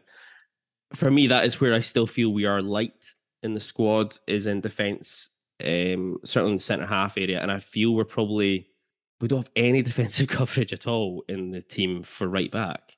I mean, Ross McCrory could play there, but we've spoken at length about how we don't want to see Ross McCrory being moved out of midfield again. He's a midfielder, leave him there. Yeah. Agreed, you're right. If you're absolutely up against it, you can, but let's not open up that whole can of worms again. Yeah, there's Ross McCrory, and if you're really in a pinch, Matty Kennedy has played right wing back in the past. Oh God, I really don't want to see that. I mean, but just think, I mean, put this in, this could easily happen, is that you have an injury or a suspension to Ross McCrory ahead of that Celtic match, for example, and then you're down to, and one for Jayden Richardson, and you're in a point there where you don't actually have any sort of real backup within the squad there other than Jack Milne to come in and play centre half, and then you don't have anyone to play right back unless, like you say, you put like Matty Kennedy there or something daft. I understand the concept of us wanting quality, not numbers in, but at the same time, it's like, I do feel we're very, very, very short in a couple of key areas if we get some injuries or suspension starts kicking. That said, our disciplinary record this season is exemplary, which is, again, probably not something you would level a Jim Goodwin side based on his playing career. By the way, I mean, I had a little spat with a Ross County fan on Twitter on Saturday. We saw that. I thought for a minute you were away to like ask him for a square going Dingwall, knowing there was just the 2 of us there. We've only had 6 yellow cards this season in the league. I was just going to say, he brought up, I mentioned that I thought Ross County were a dirty team based on the Kilmarnock game, which is not overly outrageous on my part, I think. And he mentioned that we had one of the dirtiest players in the game as our manager. And I thought that going down the route of past indiscretions of our managers, that's an interesting game to play here, mate. Absolutely. Let's not go any further on that one, I think, at this moment in time, because people keep on saying that I'm being mean about Malky Mackay. So Graham Spears. I don't understand why, because he's a big racist fuckwit. Anyway, out the door. I was just going to finish off that although the transfer window has shut, we are still able to bring in free agents. And there are a lot of very good players out there with no club. This is true, but I guess the problem here will now be that if you bring a free agent in at this time, they have not had any sort of pre-season. So they're coming in the David Bates category here, where you bring them in, and if you have to throw them into a game, for example, it could go horribly wrong very quickly. Or the Greg Halford moment. Speaking of which, amazing. Speaking of which, sensational. How did we miss that for the? Oh, it wasn't the Scottish football. Yeah, I know. We should have put it in though. Maybe we should have had it in the intro. What a spectacular own goal that was. Couldn't have helped a nicer guy. Exactly. What an for a nicer team. I know. What a fucking nugget. Anyway, what were we talking about? Free agents. Guys tend to be free agents at this point in the season as well for a reason. Like they've been badly advised, Alexander Clark, and then you end up coming back to Hearts, which is not in England. That's a weird one. He's a decent keeper, but it did seem a bit strange that one came together. I'm happy as bits that Hearts have decided Xander Clark's the next keeper after Craig Gordon. I'll be honest. He's got a 3-year deal. I can imagine. A 3-year deal, so he's. I think Gordon retires end of the season. The way Craig Gordon's playing, I'd imagine he sees out that 3 years. I think Gordon's gone end of the season. Personally. Anyway, I'm happy with what we've not got people in for the sake of it, so I will just have to trust judgment. I agree. You might be taking a little bit of a gamble with injuries and suspensions, but we'll just have to wait and see how that plays out. I reserve the right to spit the W out in about 3 weeks when... Hang on, Christian. Hang on. When half the team's out for suspensions, we've got no cover. Maybe Christian Ramirez could play centre-half. He could be brought in from the cold. Interesting. Certainly would be. So anyway, let's get it out the door. On Thursday, David Bates departed on a permanent deal to KV Mechelen in Belgium's first division. I tell you what, David Bates must have some fucking agent. That's all I'm going to say. He is you say that, but he's the best Scottish centre half in Belgium now. True. The Ginger Ramos disappears. No news in the Don's press release about any transfer fee involved. So I'd be interested to see what this means from a financial perspective. Yeah, because David Bates signed a 3-year contract, didn't he? He did indeed, yeah. So I wonder if what's happened here is we've agreed to waive any fee to Mechelen for them just to pick up his full wages in his contract. Hopefully that's what's happened. We've not had to have any kind of residual financial liability. Graham, you're an accountant. Does that sound like good talk? Well, get your man wheeled out in a couple of months to address the Bates rumours. Batesgate after Hernandez Gate. Yeah. Hashtag nothing to see here. Yeah, I actually don't I'm glad he's gone only from the point of view of he's obviously just got it there, Gav. I'm glad he's gone. I wasn't going to feature because he hadn't been making the squad, so it's obviously not good from us from a club point of view having anyone on the books that you're never ever going to play it, and it's no use for him either. I'm a little disappointed with the way it worked out. I was expecting more. I can't decide if I feel a little sorry for him. He probably wasn't as good as I thought he would be, but with everything that went on with the state of that squad last season, I don't really know if he got a real full crack of the whip. I mean, it's a moot point now. He's gone. I'm not so sure. He's by no means the worst signing we've ever had. So it's a little bit of a shame the way that worked out, but not a bad ending to that at the end of the transfer window. The danger was you're stuck paying what I assume were decent wages, at least until January. And then on the sort of flip side, you've got a young man sitting there wasting 6 months of his career before he can start getting out and about. So decent outcome, but overall a little bit surprised that that's how we ended up with David Bates. It's funny the way it works out, isn't it? Because if you go back to last year, from the outside looking in, a centre-back pairing of Declan Gallagher and David Bates, you'd think we'd had it made, and we did not. Agreed. It did not go well. I agree with you. I do have a degree of sympathy for David Bates because of the situation he arrived in. Obviously, we were a shambolic defence. He came in difficult circumstances from his time at Hamburg. No preseason, no nothing, and was thrown into left centre back in a team that played out from the back routinely and put him under all sorts of pressure. The thing is, well, I think his height maybe exacerbates this, but I've never seen a guy's shoulders slump so much from one mistake. That was a guy that's just, his confidence was just rock bottom when he signed, and having to partner Declan Gallagher is not an easy fucking ride either, is it? Let's be honest. Well, that and also playing left beside a centre back alongside, Ross McCrory was learning his position as well. There was a time in November, I swear, when we spoke to Noel Blaha that David Bates was coming onto a game. Yeah, he was actually. I thought his confidence was up. He scored a goal against Livingston, I think it was his first one. There looked like there might be something in there. I'm not sure how much I buy into this whole playing on the left-hand side of the centre half pairing. I'm a bit like, you guys are professional footballers. It's not ideal for you. You want to be receiving the ball in his position on your more naturally, assured foot. But at the same time, it's like, come on, boys. Like, no. I think there's definitely you can smash a ball up the park with your right peg. It doesn't really matter. Well, but the difficulty there is that you do that, and then like the manager will have a pop at you.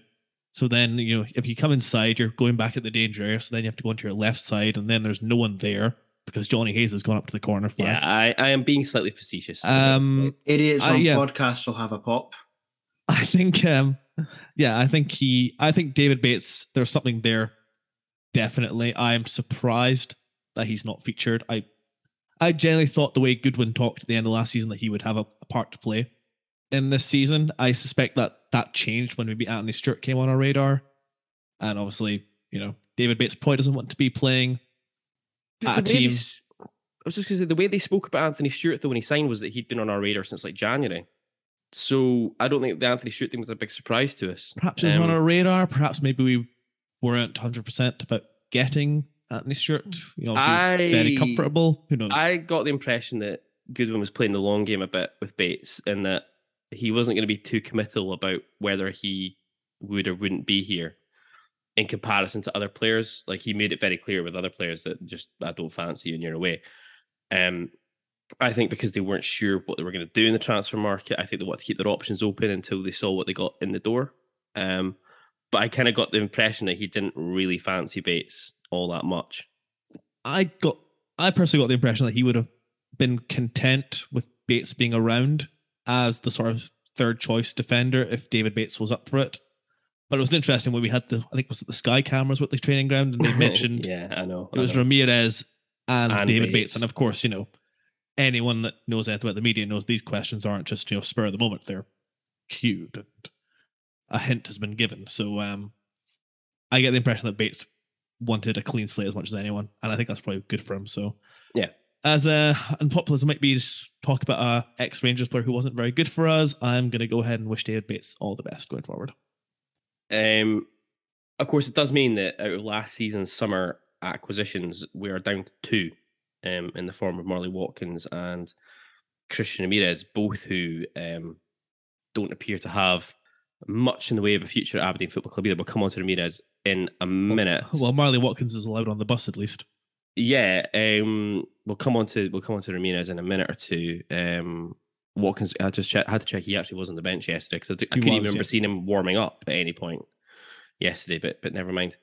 Con McLennan, he headed out on loan to St Johnstone for the remainder of the season. I don't think there's any real massive surprise here that McLennan's gone on loan, because again, he was just not having a look in at all in the squad for most of the season so far. If anything, I'm a little bit surprised he actually got a loan move to a Premier League side, being brutally honest. I suspected he might have had to drop down to Championship level. It was a better level than I expected as well. I was a little bit surprised when they did finally announce that he'd gone, because I'll be honest, I don't know why that. Maybe it was just taking time to get done or see what options, but I kind of thought he'd been loaned out quite early on, given that he hadn't really featured much. So it's a better level than I thought. But I wish him all the best. He's, in my opinion, he's not good enough for Aberdeen, and he's had enough chances to prove me wrong. I know he's made a lot of substitution appearances, but he's had over 100 appearances for Aberdeen. And aside from the odd moment where he does something like, yes, there's a player in there, more often than not, just don't think he's at the level we need, to be honest. So I hope it works out for him. I mean, he's never going to come back. It's going to be one hell of a turnaround if he can score a new deal at Aberdeen out of this. So I hope it works out for him, and whether that gets him something at St Johnstone or just gets him a deal afterwards to maybe just go and try and, sort of push on in his career. But a good move in that he was never going to play for us, so he may as well go and get a run around somewhere else. Yeah, tend to agree. The surprise for me was just how long it took for the loan to actually happen. He's been out of the picture, I want to say, almost since the league campaign has started. So I would have thought work would have been done in advance of deadline day for him to actually go out. You never know what the situation is. Maybe he wasn't so keen on going out, or what. That's a fair point. I always just sort of assume that the club's, you're going, and then he'll be, oh yeah, that's no problem, because obviously he might have been thinking, I want to fight, it's a new manager, etc., etc. So that's fair enough, actually. It might have taken a bit of toing and froing behind the scenes. And also, you never know, maybe they're holding on to him for numbers, and then you take that gamble, well, we'll loan him out because we'll do one of those deals that we were looking at, and it doesn't happen. So you're a little light in your squad now, but you might not have had things fallen into place. So I wish him well. Yeah, I think it's the right thing. He's not going to play for us. This is one of these situations where I worry that people maybe will misconstrue our criticism of Conor McLennan as a player as being almost like a personal thing, which is not at all. Not at all. Local lad who's just, who's had, I think Graham's right, he's had plenty of chances and just has never got it together.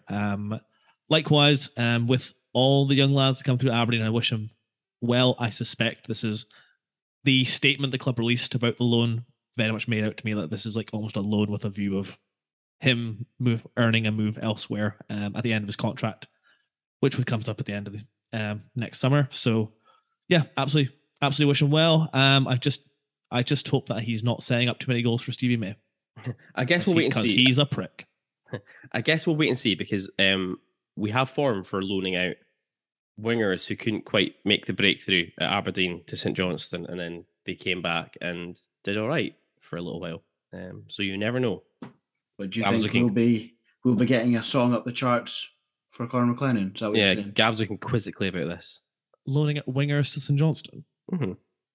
Peter Pollitt, baby. Went there, came back. We found a role for him and did well for 18 months. So you just never know in this funny old game. But let's just see what happens with Conor McLennan. Moving on quickly, Tom Ritchie saw his loan at the Quass cancelled, and he was immediately loaned back out to League One Peterhead, a move that was meant to take place early in the window, but that was kiboshed after we drew Blue Toon in the League Cup, and he was straight into the starting lineup for Peterhead on Saturday. What was the score? Yeah, they got beat 2-0 by Montrose. We'll come into that. That covers one off on Loan Watch. But anyway, so perhaps all of the drama on deadline day was in relation to a certain Christian Ramirez. Whew. Here we go. Strap ourselves in for this one. Can open. Worms everywhere. Apparent interest in him from Hearts on loan was talked about the day before, which failed to materialise into anything concrete. Jim Gooden was asked about it in his press conference on Thursday and indicated that he'd heard nothing of the sort and that he wouldn't be happy to loan him out to a rival club anyway. As deadline day then wound its way towards the 12 o'clock closure, the American cryptically tweeted, and I quote, "Make it make sense, please. There are two sides to every story. That's all for now." One of the more ill-advised things that Christian Ramirez has done in relation to social media, I think it's in recent years. Now, it's the only thing I can make out from that tweet would be that maybe Hearts might have made an inquiry about him, and Aberdeen have said, no, you're not moving to a rival, which is similar to what he said in his press call. So he's maybe in a bit of a position of being like, well, you don't want me, but you're not going to let me go somewhere. Ramirez then deleted that tweet afterwards. He then deleted his entire social media presence not long after that as well. I think it's probably fair to say because the tweet certainly didn't get the response he was maybe looking for. I don't think it garnered much in the way of sympathy from anyone. Gents, just your thoughts on this one. And let's be honest, this whole thing's becoming one big fucking soap opera that just needs to get put to bed. Yeah, no one puts anything on social media with the intent of getting people to reply, "Shut the fuck up." So, unless it's us. Unless it's us. It's yeah, you wonder what goes through some people's minds when they post things. That's really all I have to say about it. I mean, yeah, it's felt like a situation that's been ongoing since February, and yeah, it just needs to get put to bed. I'm kind of out of fucks to give over Christian Ramirez in this whole situation. I just want it to be over. I'm like that Jim from The Office meme. I just want it to stop. Yeah, obviously, I don't know the guy personally, so all of my criticism is not personal. It's purely the fact that all I see is a man paid to do a job. Goodness knows how many hundreds of thousands of guys would love to do, presumably getting paid reasonably well. Maybe not be happy about it. Things aren't working out the way probably anyone wants. All of that's fine. But as a grown man, the naivety to put stuff like that out there and then don't even have the ball to see it through. That's what pisses me off. Put it out there, fine. But what is it, the Lemmy meme? Double down.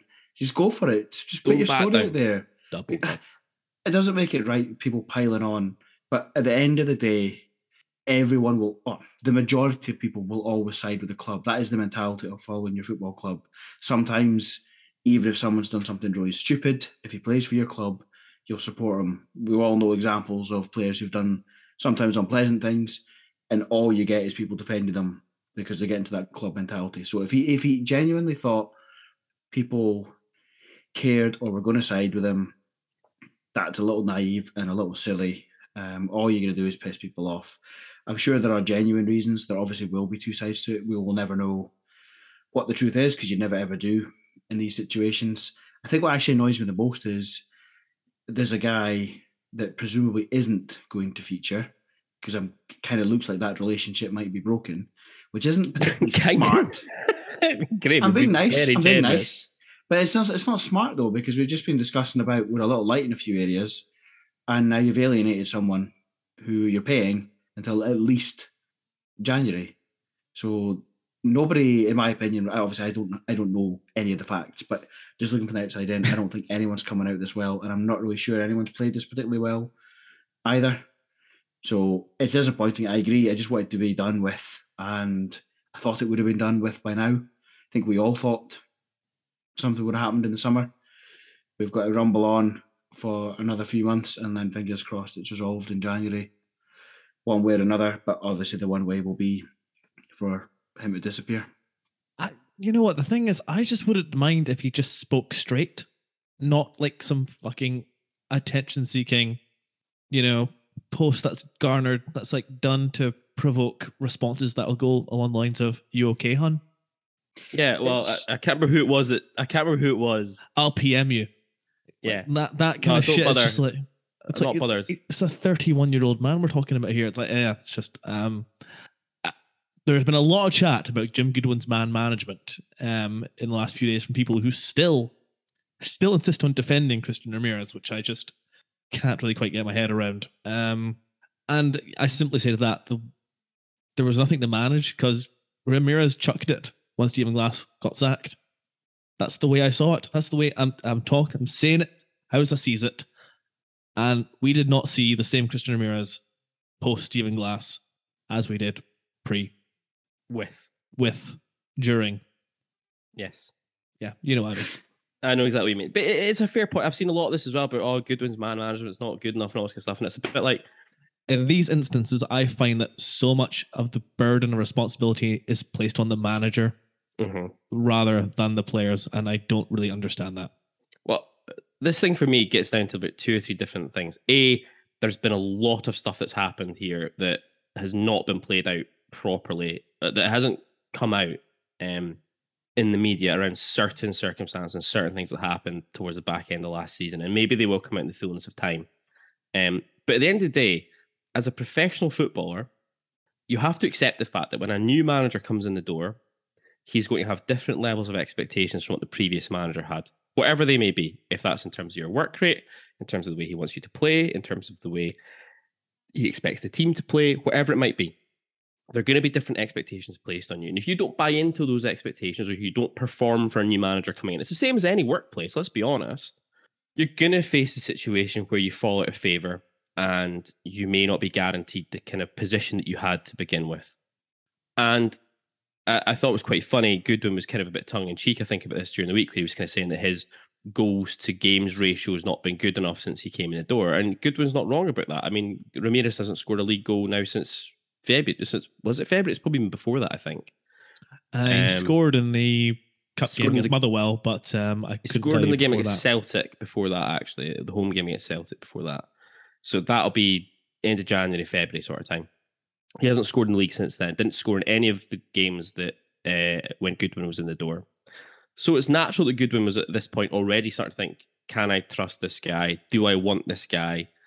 He was part of the old management team's picks as well. And it's been very clear that Goodwin's basically just taken an absolute, scythe to those signings, and he wants his own team. And that's entirely his prerogative as well. For me, if the player is not mature enough to knuckle down, make it hard for the manager not to pick him. And I know people look at the League Cup and go, well, he scored goals there and yada, yada, yada. Fine. But something else has clearly happened between then and now for him to be completely bombed out the side. There's such an onus for me on the player to prove the manager wrong.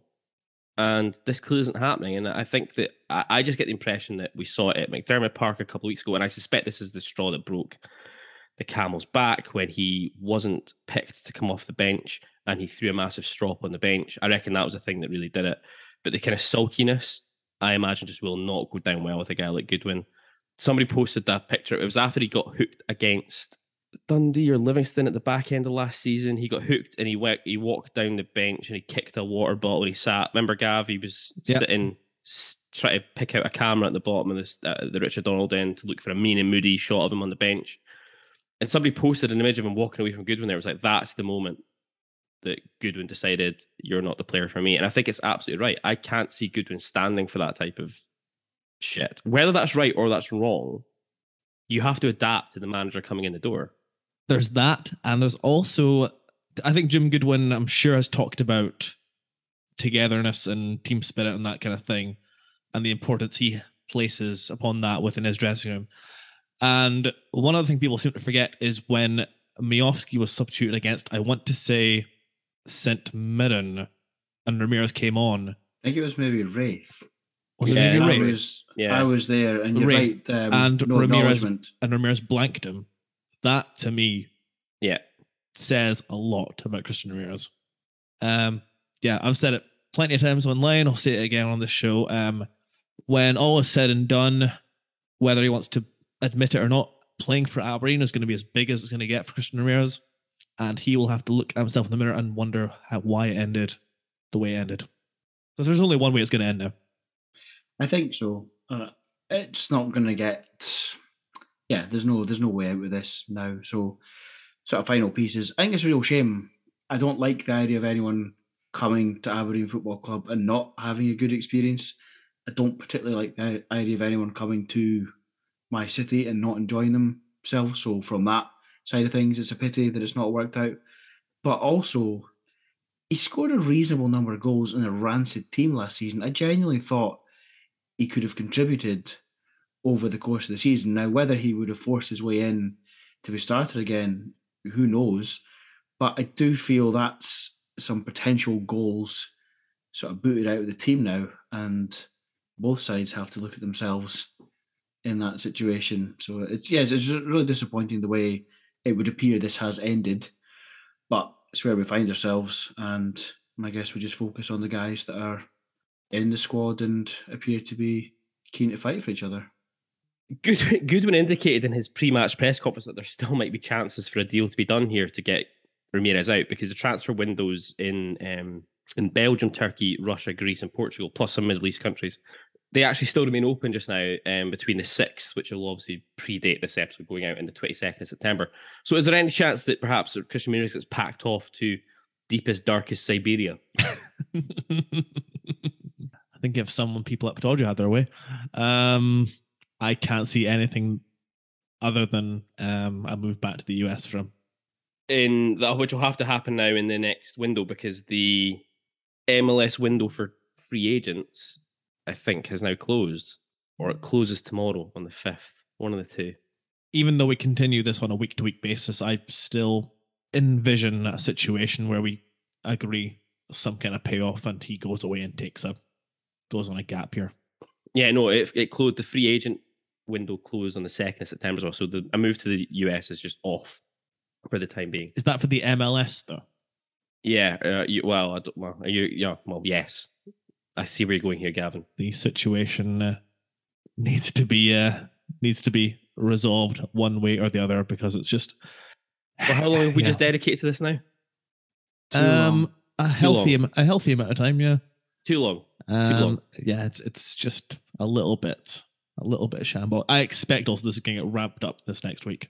It's definitely going to get ramped up this week. I think my sentiments are as per the group chat that we have, when I just tweeted you with his tweet, which I think was, this fuckwit just needs to be out of the club pronto. It's time for it to finish. I'm sorry. It is what it is. It's a shame it's ended this way.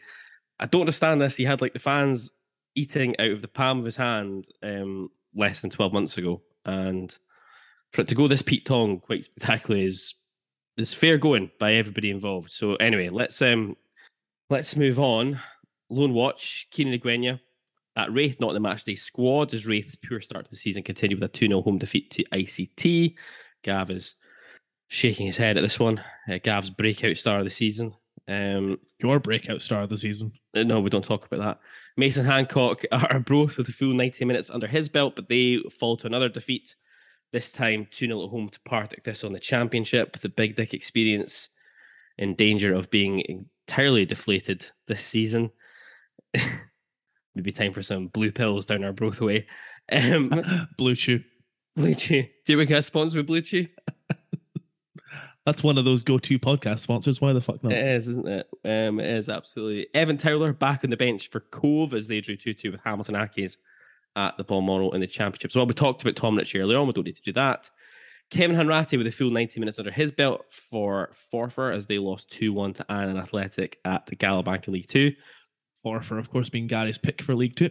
Yep, where are they currently sitting at the moment? Bottom of the table. Don't you two look too smug. Graham had Airdrie and his pick for League 1. Graham, what was the Airdrie score at the weekend? Doesn't matter, they're sitting fourth. Got smashed 6-0 by FC Edinburgh. Lovely stuff. Well, everyone drops points now and again. Indeed. Still sitting fourth. Indeed, they are, absolutely. And Dean Campbell, an unused sub for big bad bung-giving Steve Evans Stevenage, as they beat Crewe 2-1 in League 2 down south. Stevenage is doing all right this season. Tell you what, Steve Evans must have like cheat codes. Football Manager. By cheat codes, I mean lots of brown envelopes. Money in discreet briefcases. Yes. Paid into offshore accounts. In crypto. No. Like that, he's much more like. Remember when there was that whole staying on football and like cost Sam out his England gig? Yes. And who was it? There was someone else got done, and then like it was, Christ, who was it? It was like Hull or something like proper like provincial team, and the assistant was caught, but he wasn't doing anything sophisticated. That it was just like envelopes of cash. Absolutely. Listen, let's move on. I think this is dragged on a bit, so I'm going to cut the young team segment short. Sorry, lads. A 1-1 draw for the young team against Motherwell at Cormac Park on Friday afternoon. Probably most notable for the fact it was Lennon Miller, the son of former Aberdeen striker Lee, who scored the equaliser for Motherwell. He also became Motherwell's youngest ever first-team player last week, coming off the bench against Inverness Cali Thistle in the League Cup. So there we go. Fair play. Fair fucks. There we go. Anyway, no women's game this week due to international commitments. Next up is the visit of Hibs to the Balmoral on Sunday.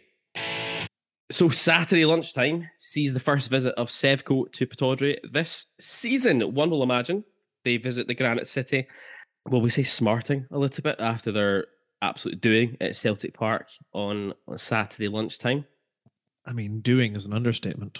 Yeah, it was fairly amusing, it's fair to say. Was it the fourth goal?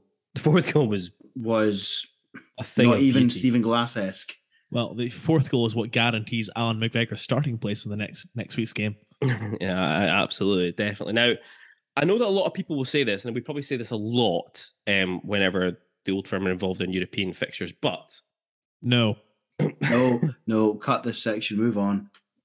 It won't make any difference. It's important for context, Graham. It's important for context. And then when we make our outlandish predictions, we can come back and laugh at this next week. I'm going to say it may be a good time to play them because they travel to Ajax on Wednesday before our fixture on the Saturday, which then precedes a home game for them against Napoli on Tuesday evening. They've dropped points twice already this season, a 2-2 draw at Easter Road. And then obviously that defeat to Celtic sees them sitting second in the table. They're already 5 points off the pace. A win of any sort for Aberdeen at the weekend would see us leapfrog them into second spot in the table. One would imagine that would see them also fall probably 8 points behind Celtic. I would imagine. I don't know who Celtic are playing, but I think at this moment in time it doesn't really matter. So it's kind of hard to see what we might expect. Celtic are at home to Livingston, so yes, it'll be Celtic are winning on Saturday.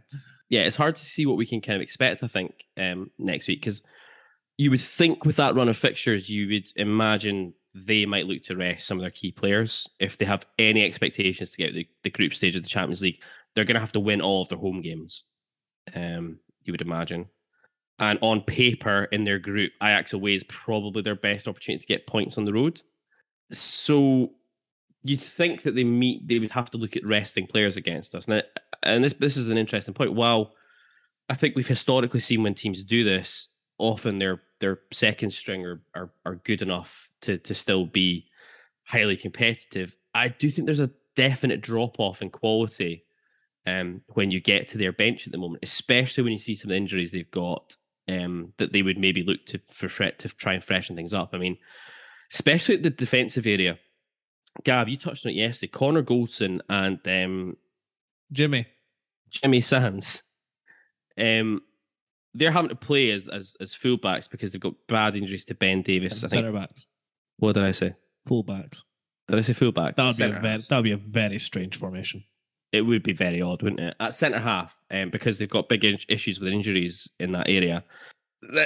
It's fair to say that like they were absolutely Jerome Rotten at Parkhead on Saturday, which surely has to give us some impetus to really get after them. Yeah, they were Cameron Jerome.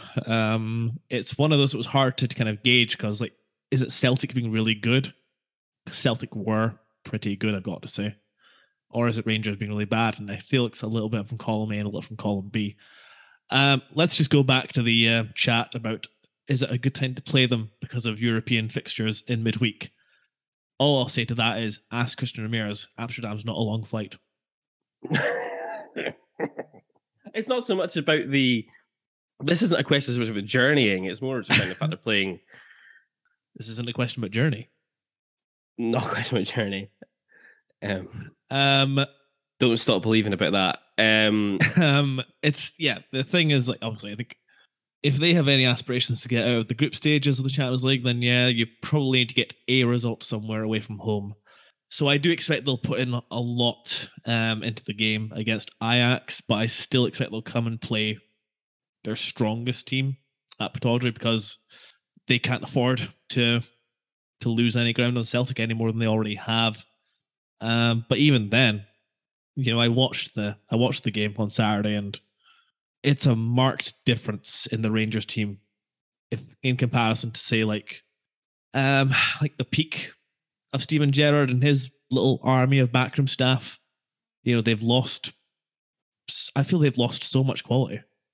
Like, I know they lost Bassi and Aribo in the summer, and it feels like all they really did was just kind of sign up their older players up to new contracts, and there's just not the same level of pace in their passing. There's not the same level of intensity in the way they press. And yeah, Connor Goldson's a horrendous defender. I don't care what anyone tells me. He's awful, and Jimmy Sands is even worse. We'll come at their style of play in a minute or two, but I didn't really see the game yesterday because we were not in a pub that had the game on until later on. We saw the fourth goal, I think, but or in fact, we saw the opener as well, actually, because we were in the first pub where we saw it happening. But it didn't look like they were at the races at all against Celtic, and a 4-0 hammering is not going to go down too well with the legions of mutants that follow. No, certainly not. If anything, the motto was not abided by. They very much surrendered. Yeah. Did they do some walking away as well? I believe the away section, there's evidence to suggest they did, yes. Excellent. Lovely stuff. We touched on it. I mean, I think the key man for them to stop is probably the boy Kolak. Even then, I wouldn't say that's the case. I'm only saying that because he's got 4 goals this season. He's the top scorer. But this is the thing, based on what I saw, like sure he scored some goals, but he's not gonna create anything himself. No. Like he's much more of a penalty box. He's not remotely, I mean, God, this is gonna hurt. He's not the kind of persistent nuisance that Morelos is. Mm-hmm. And like Morelos can create things for himself quite often out of nothing. Kolak needs service like anything. I think if you stop the wide players, which has been an issue for us against Rangers in recent seasons. Well, this would be the thing. You need to pin back Tavernier, and you need to pin back, presumably Barisic will play left back. Mm-hmm. Those are the key positions. They might play the Turkish left back. Maybe they might rest Barisic. Whatever it is, because I mean, well, it's quite satisfying to go on Twitter and search Ryan Kent right now because the Legions are absolutely hammering that guy as well because he was awful. Only God can judge him, Gavin. Only God. That is the comfort for him to take solace in. Doesn't matter what I say. Only God can judge him. Was not impressed at all with Rangers yesterday. That centre half pairing of Goldson and Sands you spoke about earlier on, it looks ropey as fuck. And this does get us to the question we spoke about earlier on. Do we need to consider playing 2 up front against them or having more players in and around these guys? And I could see, for example, a player like Duke causing them a world of pain potentially. I think that's a good point. You saw against, was it Livy, where Yeah. Tran should have been sent off. Basically, a guy just sort of backing into him and then turning him and using his pace. I feel like Duke I think it could do was Suter, something wasn't it? I think similar. Suter did that. No, Sands was against County. Oh, County. Yeah, Sorry, County, yeah, it was Sands, County. yeah. Is what I'm thinking of. So I don't really think that's necessarily my office's game from what I've seen from him, but I can No. definitely see Duke taking the ball into feet and just powering past someone. And I appreciate it was only that one snippet of a game, but he couldn't handle that guy at all. So I would say I just want to see us take the game to them. I think Saturday's important because it's a home game, so you want the points, but I think it's also important to get a feel for where we are under Goodwin in terms of how he approaches that game. I think bit so. of me is, I'm not going to say it doesn't matter what the result is. It obviously does matter what the result is. But if we try and, I don't necessarily need to go gung-ho and take the game to them, but we're at home, and yes, it's Rangers, fine. But I don't want to see us be meek and passive and try and, sit in and see if we can get something. We're at home. I think it's going to be a real statement about the mentality of the manager, how he sets up, and what better statement is there than saying we're going with two up top and we're going to try and cause them some problems. Yeah. When it comes to Duke, it would be a bold move, I think, to go with effectively two up top, or create some kind of variation of the 4-2-3-1 system with Duke in there. But I'm well up for it. I'm well up for watching Duke stretch the game, have Connor Goldson facing his own goal, putting him under pressure, pinning back their fullbacks, which is the key to which for me is the key to then nullify their attacking threat and also create us space in, the final third for us. And yeah, like Graham says, I want us to go there. I want us to go to Pittodrie and get right in their faces and not pay them any respect. I don't care if Connor Goldson has won one league title with Rangers. I don't care if John Lidstrom has played in the Premier League for Sheffield United for 1 year. These are not players to be afraid of. And this is a game where we need to come in and assert ourselves. I actually genuinely think this might be the biggest match in Goodwin's tenure so far as Aberdeen manager, because it's the first time he's managed us at home against one of the two. And it will be interesting to see how he goes about his business, I think, and how he decides to set us up. I think it's, especially because a win for us, okay, it's really early in the season, but a win for us puts us into second place, which, given the start of the season we've had, it's not been great. It's not been ideal. Let's be polite about it. It would be a real boost to the confidence, you'd imagine, for the full squad, for the team, for the city as well, in terms of just getting that connection back with the support again. I think it is there to an extent at the moment, but I think a win against Rangers on Saturday would really help boost that again. Maybe put some more belief into people that things have changed and we're maybe starting to turn a corner from how much of a shit show last season was. I think for me, it's Goodwin's biggest match so far in his time as Aberdeen manager. It's his biggest test. Yeah, I think it's I've got a funny feeling he's going to go for it. I think he's going to make a real statement as to what he's going to put a lot of those reservations to bed. People that were worried about what he'd be like against these teams, these kind of games, and also the kind of reality of it as well is, we're talking about Rangers playing against Ajax. I'd assume Hearts must have their first European game this week as well. Yeah, they will. Yeah. So that to me is because I think, even though we could maybe go second, I'd be amazed if we finished second in the league this year. Third place is obviously the minimum that we want to do. And I think this is a time we need to take advantage of Hearts playing in Europe, because I think you could see from the Livingston game, they might have a big squad, but there's no depth in it whatsoever. Yeah. So this is the time. They're the ones that will struggle more with this is the time to press home and away Europe. Yeah, this is the time to press home our advantage there. Yeah, try and get some points on the board.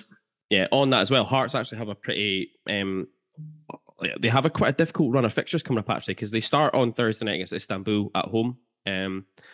Those Turks are going to be so intimidated by the twirly scarves. Then they're at home at St Mirren on Sunday. For fuck's sake. Yeah, but to be fair, like, okay, St Mirren got hosed yesterday at St Johnstone, but St Mirren have shown they're not as awful as we all thought they might be this season. Then they're away on the Thursday night to RFS. Who are RFS against? Oh, it's Riga. They come back, they're away to Motherwell at that point. Motherwell obviously going all right in the moment. So there's potential in there that they could drop some points. Although we do enter the winter break, not the winter break, the first international break of the season at that point. So they might be content to try and get through these next set of games and then regroup. But after that, they're then at home to Rangers. They've then got Fiorentina at home. Then they're away to Kilmarnock the Sunday after that, away to Fiorentina. Then they visit Pittodrie on that Sunday. Then they've got Celtic at home.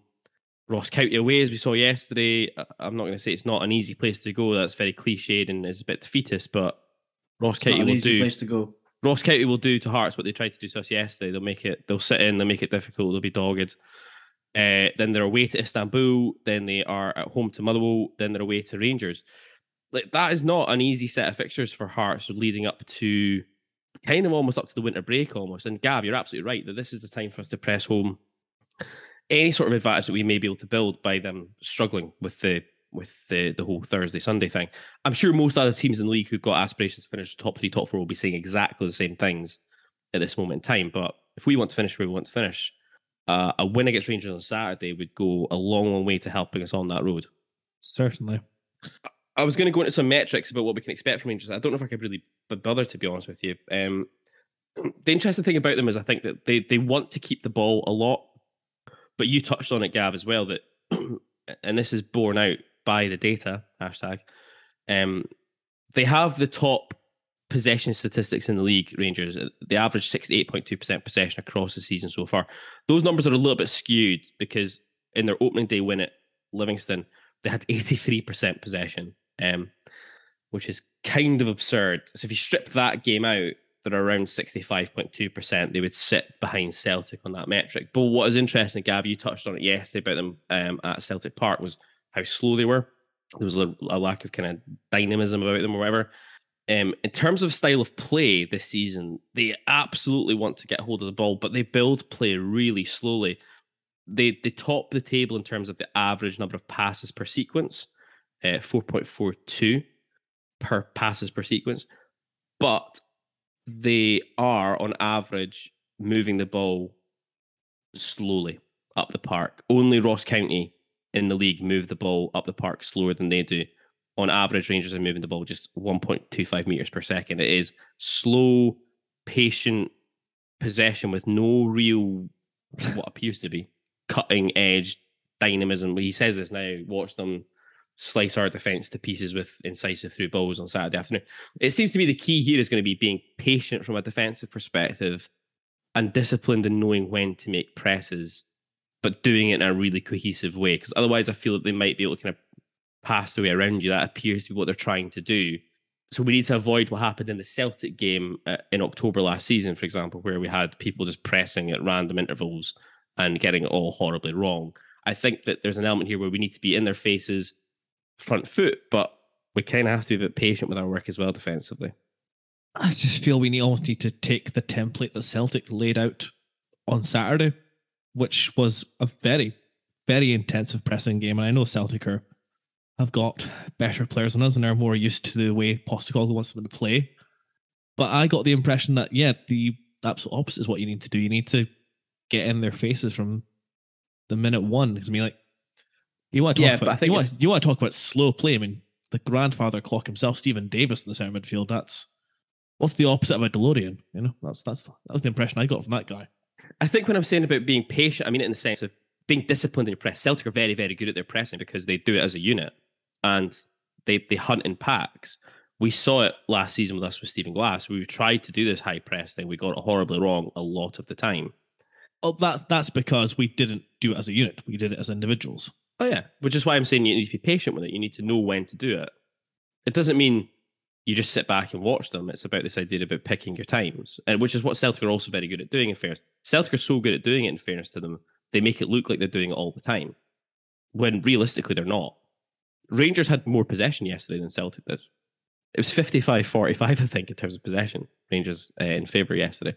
Yeah, but they kicked off about 5 times. Well, this is also true. This is very true. But it is interesting, that dynamic, isn't it, about how you decide to go after this game? Because everyone wants to see you go blood and guts, 4-4 fucking 2, kicking guys into the sky. I think we all want a bit of blood and thunder next week, but it has to be done in a way that doesn't leave you exposed. And the good thing is that Jim Goodwin already wears a gilet. He does. He does wear a gilet. Yeah, I just don't want the same typical performance against the Old Firm that I've become way too accustomed to. I just don't want that level of inherent, you could call it respect, like Carrie Arneson referred to it as deference.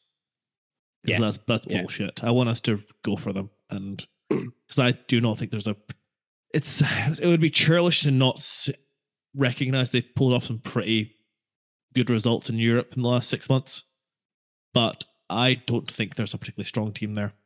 I really don't. And that's not me as an Aberdeen fan. That's me as someone who's watched my share of football, and that's not the Rangers team that it was as little as 2 years ago. Yeah, I just don't really like talking about them. I know. That much, I've wasted way too much fucking breath. Yeah, but it's not going to make any difference them playing in Europe, in my opinion. And I hope we are more adventurous with our lineup and we take the game to them. And that doesn't mean everyone charging around after the ball and then they're burst after an hour. It means trying to press at the right time collectively. So it kind of only works if you've been drilling it in training. And then, really, the reality is you will get opportunities against them, but we really, really need to be doing the absolute best with opportunities we get. So whether that's an opportunity to cross, set pieces, our shots, you're not going to get that many. So let's just really hope we can make some of them count, because you will get the chances. They can be got at. You're absolutely right. They're not the sort of that intense Rangers team that maybe had existed a wee while ago. They are a little easier to get at. So let's just hope we can actually do that. And because you're just like, if they do that, got a decent start. Not that the crowd won't be behind them anyway, but that'll get everyone going, and hopefully the players feed off that, and it just spurs them on. I do hope as well that this week, because we've got such a new squad and people that are very new to Scottish football, I do hope that our leaders, our senior players, thinking Ross McCrory, Johnny Hayes, Joe Lewis, are making sure everyone knows about the importance of this game to the support and the club. Whatever you need to do, find Ross McCrory is maybe the wrong one to be doing that, Gav. He'll know the importance of it. He just needs to remember which way round. That was a joke, by the way.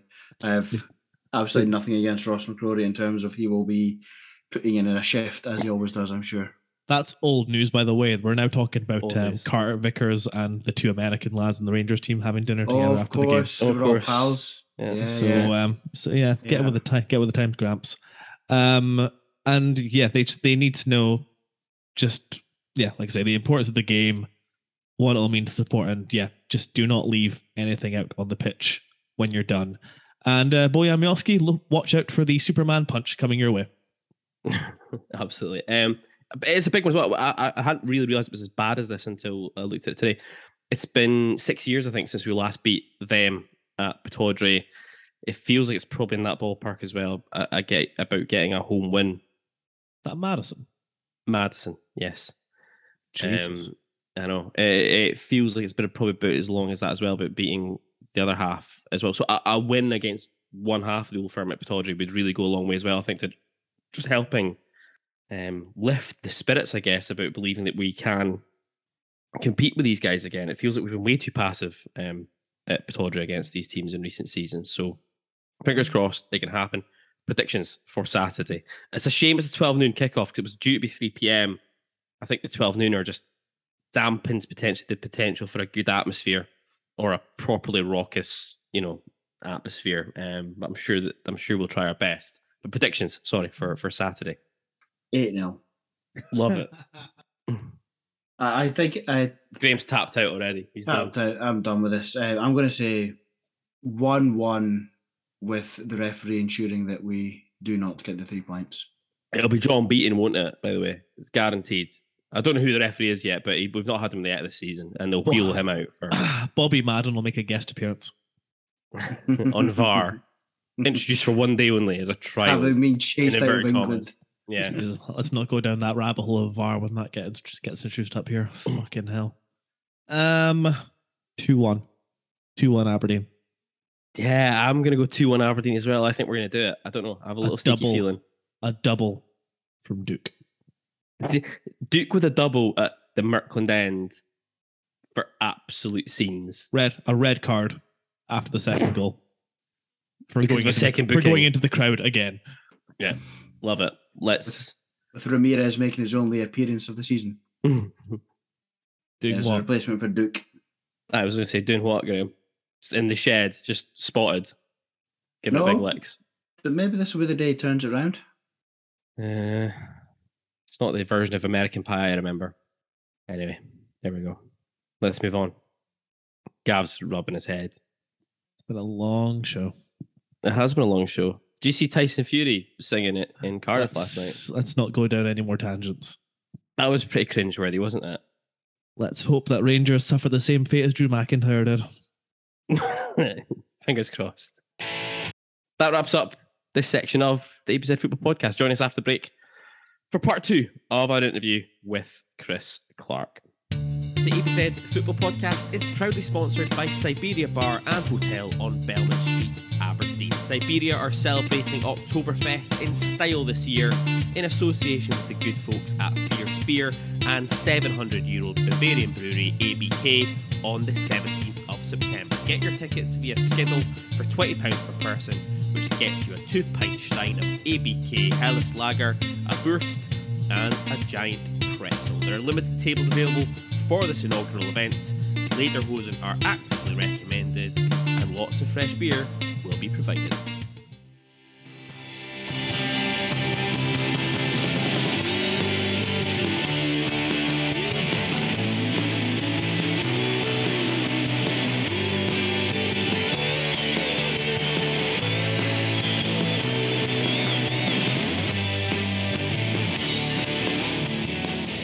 Welcome back to the ABZ Football Podcast. Now, before we move on to part 2 of our interview with Chris Clark, I just want to give a shout out to all of you who've made your contributions to the ABZFP Beer and Coffee Fund this week. We see you. Your bread's appreciated. If you'd like to help keep us fueled in beers and coffees, head on over to ko-fi.com/ABZ Football Podcast. The link is in the description. Throw us a beer or coffee. It is much appreciated. We also, as always, are ramping up our fundraising activities for the season ahead with our commitment to run, cycle or crawl the 2,261 kilometres that represents the distance between Aberdeen and Gothenburg by the 11th of May 2023. Funds for this one are going to be donated or split between Aberdeen Necessities and the AFC Heritage Trust. Gav, yes, you decided to undertake a fairly special trip this week on Friday with your day off? I did indeed. Took a little trip down memory lane to between Aberdeen and the Angus area. Yeah, reminding myself of some good days out. And some not so good days out. And some not so good days out at Dens Park. Yeah, absolutely. It was I think it captured the spirit of what we're trying to do, and I think people online liked it, especially because it involved the Doug, which is always a winner. Anyway, there we go. I don't think Gav's updated his spreadsheet for a while. No, it's there. I just don't. I think I'm. There are some days where there's nothing to enter, so that's why there's some gaps. Are you not walking about at work? I'm not counting the steps I do when I'm at work. That would be like Bojan Miofsky, like saying I'm going to score goals for Aberdeen for charity. All right, well there we go. Let's have a look at the updates. Graham, 1,648 to go. Graham's had another good week. Solid. It's been caning it in. Lovely stuff. I've got 1,669 to go. I'm lagging behind a little bit. Gav's let's just carry on from here. Let's move on. That's all right. Let's move on. No problem. If you want to donate to this one, head over to justgiving.com/crowdfunding/ABZ Football Podcast. The ABZ FP Fantasy Football League's back on the Fantasy Football Scotland app. I can't really be burgling at that just now. I feel like we've done this way too much. Although Gav's looking gutted by this, which means Gav's had a good week, I think. No. That's no. I was saying the fourth officials there were over added on time. Okay, fine. Let's skip that just now. We'll come back to that next week. All I'm going to say is I'm the idiot that this week decided to substitute Giacomakis out for Kyogo, and for Kyogo to then be subbed after 8 minutes. So good going me. There we go. And finally, this is pretty cool, guys. Let's not lie. Last week on the show, we announced that the very first of our ever live events, our pub quiz version 1.0 at Siberia on Thursday, the 13th of October, was going to take place. And unbelievably, it's a sellout within a week. What the actual fuck? Can't believe that many people have called our bluff and we have to do this now. I know. Just as well we've got our really uncool. Just as well we've got our scheduled strategy meeting. Oh, what was it again? Was it strategy meeting? What did they call it at Dundee United? Solutions meeting. We have our solutions meeting set for Wednesday evening to decide what the fuck we're actually going to do now. As Graham's right, people have actually called our bluff and we're going to have to do something about this. Yeah, stunned, but very appreciative and looking forward to it. But yeah, now we've got to start thinking about some questions. I've got to toss a kettle. I know. For our who can throw a kettle over a pub tiebreaker. Siberia is quite a big pub if you think about it. If you throw it from the if you throw it from like the Belmont Street side, that's going to cause some damage. That's all right. But the other side, well, that's a fairly hefty throw. You're going to have to give that one. Anyway, let's move on. And now it's time for part 2 of our chat with a man who came through the Dons youth ranks, making his first team debut in 2000, going on to make 278 appearances over 2 spells with the club, scoring 12 goals, and rather fittingly, given the opponents this week, smashing Alan Hutton into bits once. And we're going to talk about that here. It is Chris Clark. It's a bit of a weird season, that one, because we ended up finishing 6th, which is probably a little bit underwhelming given the guys who've come in the door and everything. And the season starts well. We beat Rangers 3-2 at Pittodrie with that late goal by Jamie Smith. It gets everyone kind of, I think, thinking this is going to be a really good season. But for yourself, I mean, again, you're really part of the first team, one of the first names on the team sheet. I think it's 36 appearances that season. One of the highlights of the campaign was a 2-1 win at Tynecastle, our first win there since 1999. Against the Heartside at that point, who are going for the title. They were top of the table, I think, the day. You grabbed the winner, courtesy of a pretty big deflection. We'll say that's what happened there. Slight deflection. We touched on it earlier on. Obviously, you've got something about scoring late winners in Edinburgh in front of the away support, but no, it was we played so well that day as well, and it's always nice just cut inside. And I thought it was coming towards the end of the game. I thought I'll give it a go, but I can remember being that one of my best games actually for Aberdeen. So it wasn't just the goal. I just really enjoyed the battle that match. We'd played really well, and a good Hearts side as well. Yeah. So that was. It was nice to see that go in with a small deflection. Just a slight one, absolutely. But to do it in front of the fans, it's good. Absolutely. And again, following season, you play an integral role once again in a side that finishes 3rd, eventually securing a return to European football. A total of 40 appearances for you that season, which sees you tie with Jamie Langfield for the most appearances. I think you only miss one league game, which ends up being the final day of the season against Rangers at Pittodrie. Yeah, I was fuming. So again, it was going back to Tynecastle. So I'd actually started every match, I think it was. Yeah, you had, yeah. In the league. And so I was at Tynecastle, and it was when I think Barry Nicholson had equalised. And again, in front of Aberdeen fans. So everyone just went crazy. And so we've all ran over to the fans, and fans have come onto the pitch, and we're all just going nuts, celebrating that as you should. But fans have gone to the pitch. So I remember just jogging back to halfway line. The referee comes running after me and shows me a yellow card, but I was already on 4 yellows. Okay. For the season. So one more, and that was me suspended for the next match. And I can remember saying, don't boot me. But I think he'd booked me for trying to incite a riot or something. Like, that was his words. It's like, there was the linesman had flagged saying that we were all celebrating. There was fans had grabbed me on the pitch. All of us were next fans. So I remember speaking with the Jimmies, and we were going to appeal the decision.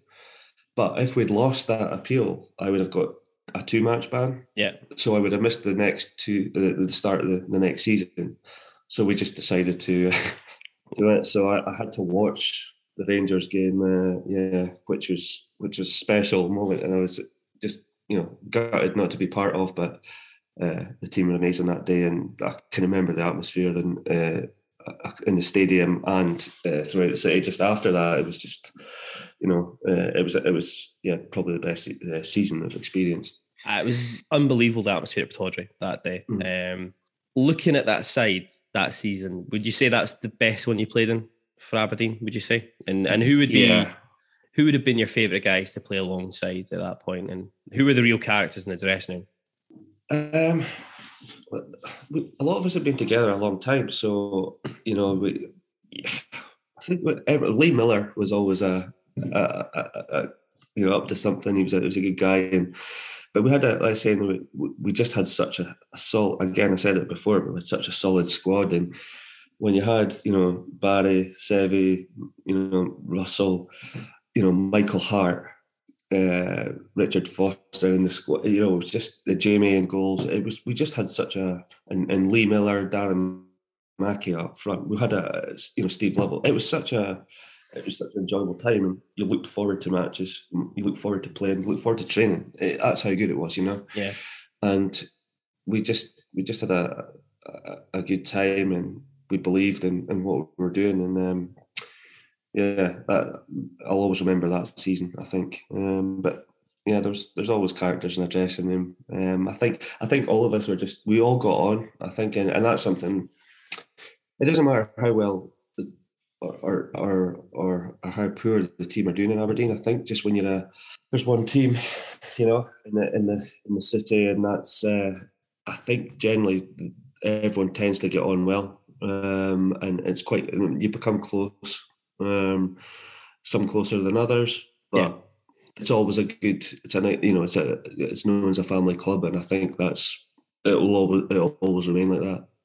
It's funny because we spoke to Lee about a couple of weeks ago now, and he said a kind of really similar thing for him, because he'd had quite a difficult time at United, and it hadn't been maybe the happiest of dressing rooms or whatever for him, and he'd kind of come to Aberdeen having kind of turned us down a couple of times already before he gets here, and he's maybe expecting it's going to be a bit of a tough crowd, fans and even possibly guys in the dressing room a wee bit to begin with. And he was like, it was brilliant, just straight away settled right in, and off he went and running. And he was a huge part of what we ended up doing that season as well. Really complimented the likes of Darren Mackey and then Steve Lovell as well. And the following season as well, it's all about that UEFA Cup run.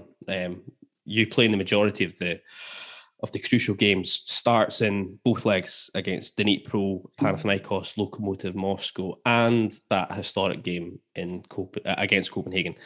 Talk us just through those experiences playing in Europe. I mean, you've done it obviously earlier in your career, but now you've got a little bit more experience, and these are, with all due respect to Nistru Atachi and Hertha Berlin, these are bigger outfits than these guys are. Talk us through those experiences, in particular, I guess, the away fixture in Ukraine and the 4-0 against Copenhagen. Yeah, I mean, you're right to bring those, align those two games. That's probably the ones that stick in the memory, is the Copenhagen and the Dnipro away. I remember the atmosphere at Pittodrie for the home game against Dnipro, and it was for being a 0-0, it was special, because we should have. I think I remember I'd nearly scored that match, and just the atmosphere, the ground was full, and it really felt like a proper European night, and it was just the buzz was amazing, and we went across there confident, and we knew we had a lot of fans travelling as well, and made some interesting journeys to get there. I know it wasn't easy, but for us to play the match, and we obviously got off to a great start with Darren's goal. But I remember just it was backs to the wall in the second half, and Jamie made some outstanding saves. But a lot of us, it was a big pitch, and I can remember just, we're just running, chasing the ball, and you're working so hard. And I can remember just falling on my knees at the final whistle. I think that's what, I was so tired. Just from chasing, hanging on, but just that feeling, knowing that you've got through to the groups was just huge, and it was really good that we're up to all the tactics. I mean, the night before we're training, you get obviously train in the stadium, and they were burning tires outside the ground, right as we started to begin training. So it was very difficult, the smell, you could, it was hitting the back of the throat, and. It was the old sort of tactics, and then obviously when we won the match, going to the airport, a lot of Aberdeen fans, and they were making it difficult for us to get home on a charter flight. It was a bit of a delay, but no one was caring. It was just exciting time ahead, and looking forward to the draw. And obviously the teams that we pull out are just huge. Ridiculous. And I don't think there wasn't any fear. It was just. We're such, looking forward to it, and again, to go back to the squad that we had and what we'd achieved. I think we're confident going into that group, which sounds unbelievable, but you're playing Panathinaikos and teams like that. It's exciting. And the 4-0 at home to Copenhagen. I mean, you talked about the atmosphere in the Rangers game at the end of the season before, but in my time supporting Aberdeen, I've never heard the stadium the way it was that night. Yeah, I know. Again, it goes back. It was very similar to. It just felt the same as the Dnipro first leg, and I don't think too much happened in the first half. No, not much. I can't remember anything. Yeah, you can't remember much happening, but it was tight. Yeah, but something just clicked, and it was one of those halves in the second half where Jamie's just gone on and been scored 3 of the best goals, and it was just unbelievable how it all clicked, and we felt we were just playing with almost, I can remember then we were playing with an arrogance against Copenhagen, and we were just knocking the ball around. They couldn't get near us, and we looked like we were going to score.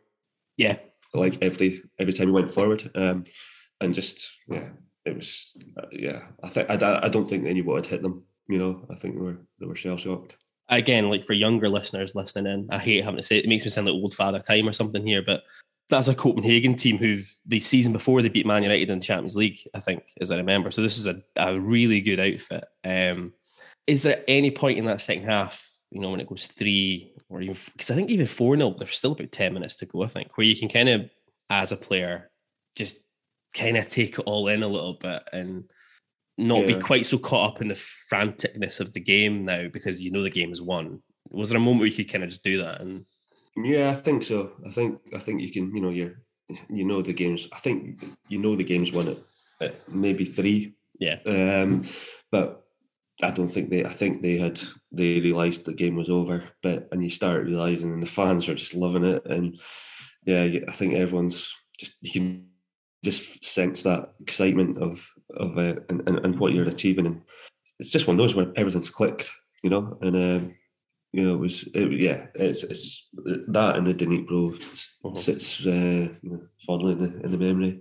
I think for because as we touched on earlier on, your kind of ages with us in a way, like our parents' generation, they'll always talk about the Bayern Munich 1983 game as being the greatest night of Pittodrie type thing.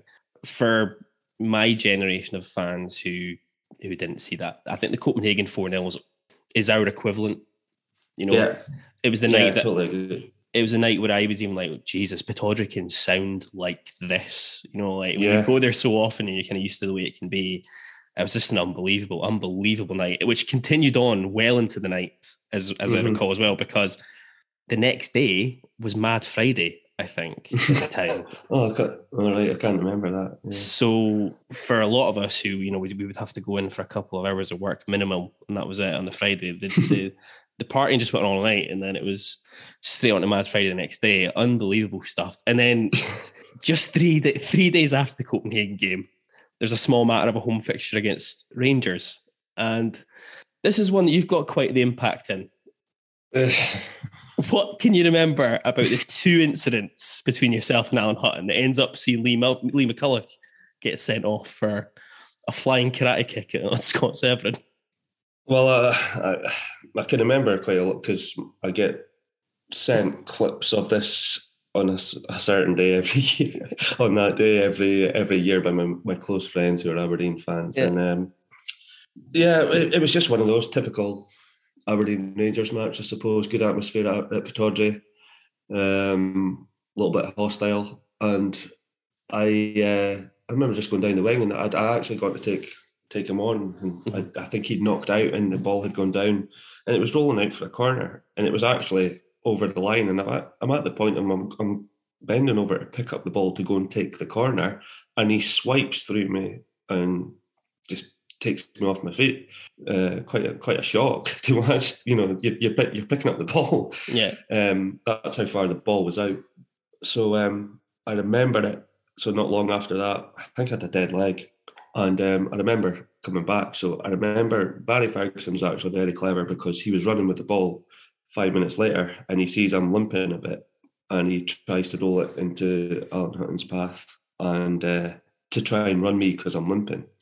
And I wouldn't say I had head loss, because I was always good at timing tackles. I think I wasn't not the toughest of tacklers, but I could time tackles. I could, but I knew what I was doing.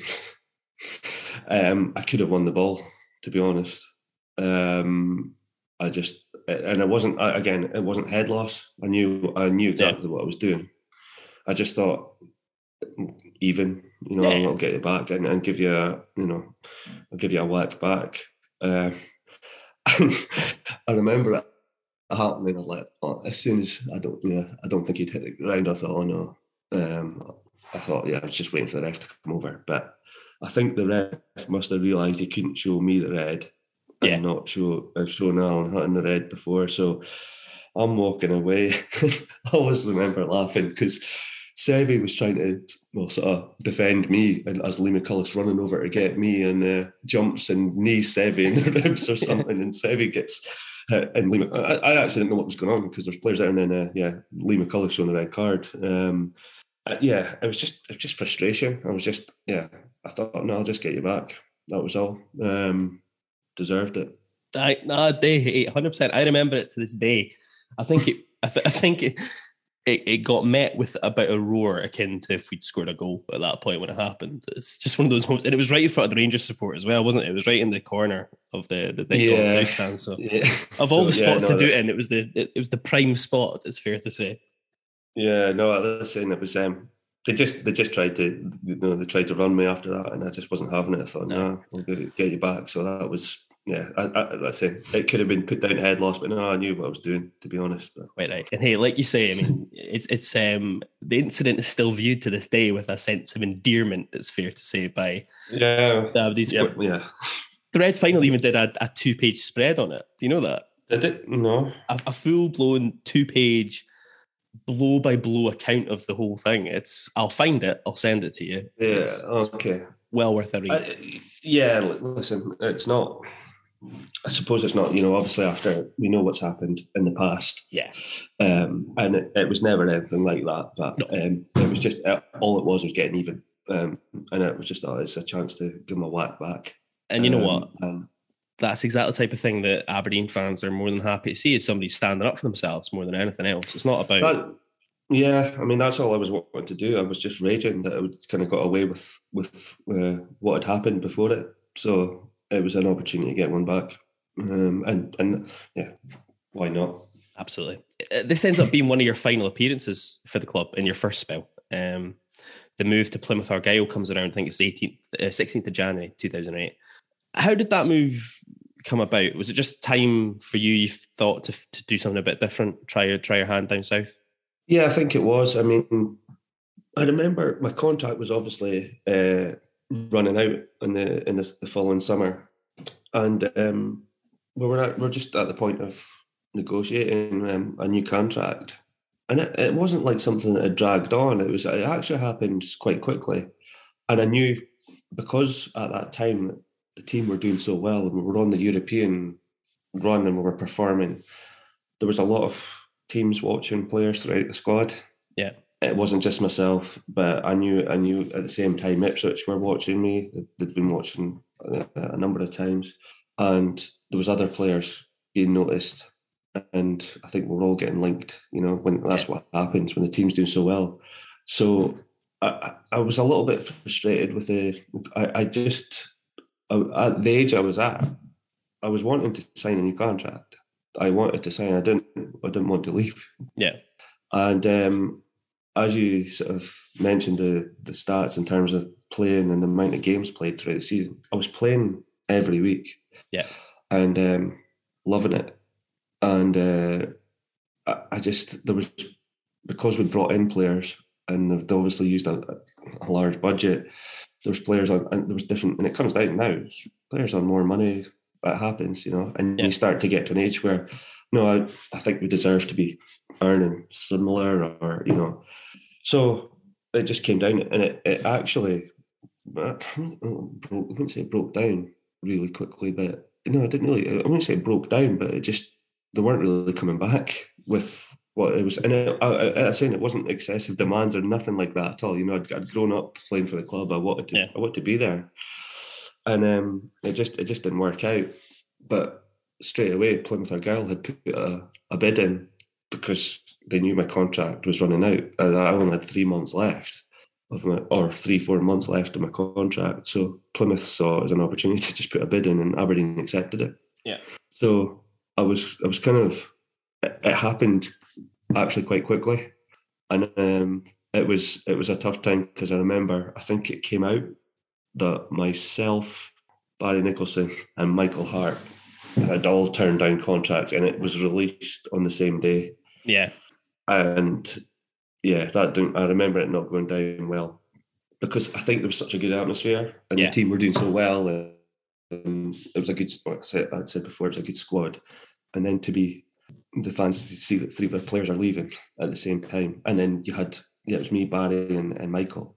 And then Sevco was getting linked with teams down south. And so I think it was maybe just a realisation that the team was beginning to split up, and Russell had gone already. Previous left. Yeah. So Russell had gone. So it like I say, it broke down quite quick. And as soon as Plymouth offered, I think the club realised once I wasn't going, to accept the offer they were offering at the time, they would just accept the offer from Plymouth. Yeah. So, but I can remember at the same time that there just needed to be a change. I think I can remember there was a season, I don't know if it was right, but we played Livingston 7 times once, and and I can remember, I think it was around about December time, and we'd played in a match at Motherwell, and I think we'd lost 2-0. It's just a terrible match, and hadn't played well. I just remember sitting in the dressing room after, and I think I was sitting with Barry, and we just didn't know what to say. It kind of just felt really low, which was strange because we've been doing so well. And I just thought at that time I need a change. As much as I wanted to stay, if that makes sense. Yeah, I wanted to be there, but it was just a moment. It was just a moment where I think, a change might be nice. And then Plymouth made the move. And you spend 3 and a bit years with Plymouth. A debut in the FA Cup, a scoring debut in the FA Cup against Portsmouth, who were Premier League at the time. And then again, you become a first team regular with the Pilgrims, playing 116 times before end up being released at the end of the 2010-2011 season alongside the likes of Rory Fallon and Carrie Arneson, and we'll talk about them in a minute again, as Plymouth's cash woes deepen. Craig Brown and Archie Knox have been brought in at Aberdeen the previous December when things are not going well here. They steady the ship. You end up re-signing for the club on the 28th of June 2011, just before Rory and Carrie also sign up. First of all, did you need much persuasion to return to Aberdeen? And then secondly, were you asked by Rory and Carrie for your kind of thoughts before they decided to sign up? Yeah, well, got to be honest, we left Plymouth. Plymouth were in a position because of the administration that we were in. at the time they weren't in a position to offer anyone contracts. So I think about 16 players left. So it was just a complete clear out. Their situation was, they weren't sure. Their financial situation wasn't good, obviously. So and because we'd gone so long and been in being 8 months without getting paid, and you became a little bit homesick, got to be honest. Yeah. Kind of just wanted to get, and I had a young family and kind of wanted to get back up to Scotland. But at that time, I didn't have a club, and I ended up getting asked by Kilmarnock to go in and train there with Jimmy Nicholl and Kenny Shields. Well, Kenny Shields was the manager. So that was the only thing I had at the time. I nearly went across to France. I was due to be on a flight to France for with Boulogne to trial with them. They were keen on taking a lot of British players across. But then I'd gone down and spent a bit of time at Kilmarnock, and I'd spent quite a few days down there. And Aberdeen had got wind of it, and Craig Brown called me up and asked me to come in. And I remember at the time it was quite strange because my agent called me and said that they actually wanted me to come in on trial. And there was nothing big time or anything about it, but I was just like refused because there was still enough people there. Yeah, Jim Layton that knew me, and and players, and I was training at Kilmarnock, and I'd been playing for Plymouth all the time, so it wasn't like I was, and I just found it really strange. So Kilmarnock had offered me a contract. So then Aberdeen had, to be honest, when Craig Brown had called me up and says, come in, you can't really turn down, Craig Brown, and ex-international manager, and Craig and Archie. And I knew about, obviously, the players, and starting to like you said, they'd steadied the ship and they were looking at bringing in players. So it was a new time for Aberdeen. And when you've been down 600 miles away and you've got a young family, I think you want to get back home. Aye. And I was delighted to be honest, just to get back up and be here. And there was new people, new faces, but it was still the same club, and it was nice to be back. Were Rory and Carrie picking your brains as well for whether they should come to Aberdeen? Well, to be honest, we were on pre-season with Craig and Archie, and Arnie, I'd spoken to Arnie, and it was usual. Arnie was in between clubs. He's had more clubs than Sandy Lyle, and Arnie was asking me. I think he was training at Hearts. So he was at Hearts, yeah. But he was. So I says right. So, but he was just training. And I remember him not enjoying it, and he was speaking to me. Now we were in Germany on pre-season, and I went and spoke to Craig and Archie and says, there's someone that you should maybe take a look at. And I'm like, okay. And I says, look, and I remember us needing a bit of presence in terms of the centre half position at the time. I think I knew that he could play as well. And so that was, I'm still waiting on a fee for that. Nothing's happening. I'm not going to get it from Arnie, I know that. So no chance. No chance. But yeah, that was it. And then I don't actually know how the Rory's transfer came about. I hadn't spoken to him. Okay. I just heard of it, and he was signing. I think Arnie had spoken to Rory more and says, look, they're looking at Rory again. There was a presence about Rory, a big boy. He'd played in England for a long time. So yeah. I think at that time, why not? Something Aberdeen needed. How did you find working under Craig and Archie? I think I was so happy to be back in Aberdeen. So it was, I enjoyed it, and it was very straightforward. It was very direct. Scared of Archie, as everyone was, I think. The way, but you just had huge respect for both of them. And whatever they wanted you to do, that's what you did. That's what you did. It was an interesting time.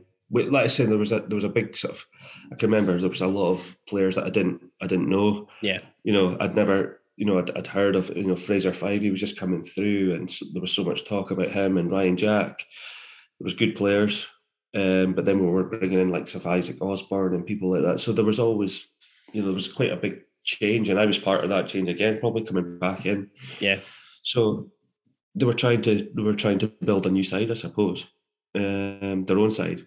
Which is what really ends up happening. You kind of touched on it. They kind of go through a bit of churn in terms of guys coming in and coming out, and a few young lads come through and get developed a wee bit. And ultimately, what Craig and Archie do, it's not spectacular in the sense of what ends up happening league position-wise or anything like that. But I think anybody that knows football will recognise that it sets in stone such a bedrock for what happened when Derek McInnes and Tony Docherty came into the club. You know, they didn't have a club that had to be rebuilt from the ground up. All of a sudden, there was a solid base there that they could move from. I mean, your first season back again, you're like it's almost like you've not been away. Straight back into the first team again. 30 appearances. We finished in 9th place. Disappointing semi-final defeat to Hibs in the Scottish Cup rounds that off. And then again, you're in and around the starting lineup for most of the following season before an injury picked up in a 3-2 home defeat to Inverness. Sees you miss out for the rest of the campaign. What happened with that one? It's the first time I'd ever. I was actually really enjoying the football at that time. I was playing in centre midfield with a lot of time with Isaac and was developing a little bit of a relationship with him. And I just remember just being at home, and I'd never. I had injuries throughout my career, as every player has, hamstrings, slight knee injuries. But it was I actually broke my ankle, and I never broken anything. He got to, 31, 32. Mm-hmm. And that's the first break I'd ever had. But I didn't realise I'd broken it. So I'd gone to close the ball down the middle of the pitch, went in for a tackle with someone. The ball broke out wide left. I went to chase them back, then I went over my ankle as I chased that player back again. And I'd never injured my ankle, so I just thought that's a sore ankle. So I was trying to run about, and then I had to go down. So went to hospital half time, X-ray, nothing shows up. So we were just treating it as a sore ankle. And I remember doing rehab with the physio a couple of days. I'm thinking I hated being injured, so I just wanted to get back. I was probably trying to get back too quick. Mm-hmm. And I remember jogging with physio, and then we had a ball, and I just kept trying to turn, and I just kept getting this sharp pain. And the physio, John Sharp at the time, just says something's not right. So again, went for a CT scan, and it showed that I was cracked, and my ligament had come out from underneath my hat. So it ended up really more complicated than it should have been. And yeah, that was me. I had to get that pinned, and it ended up quite complicated. Yeah. And that knocked me.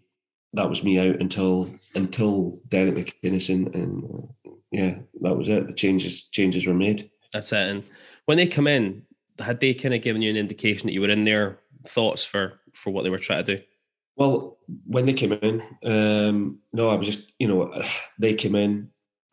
The weird thing was I can remember being in the gym doing my rehab with Andy, and it was a time where I think Craig and Archie were.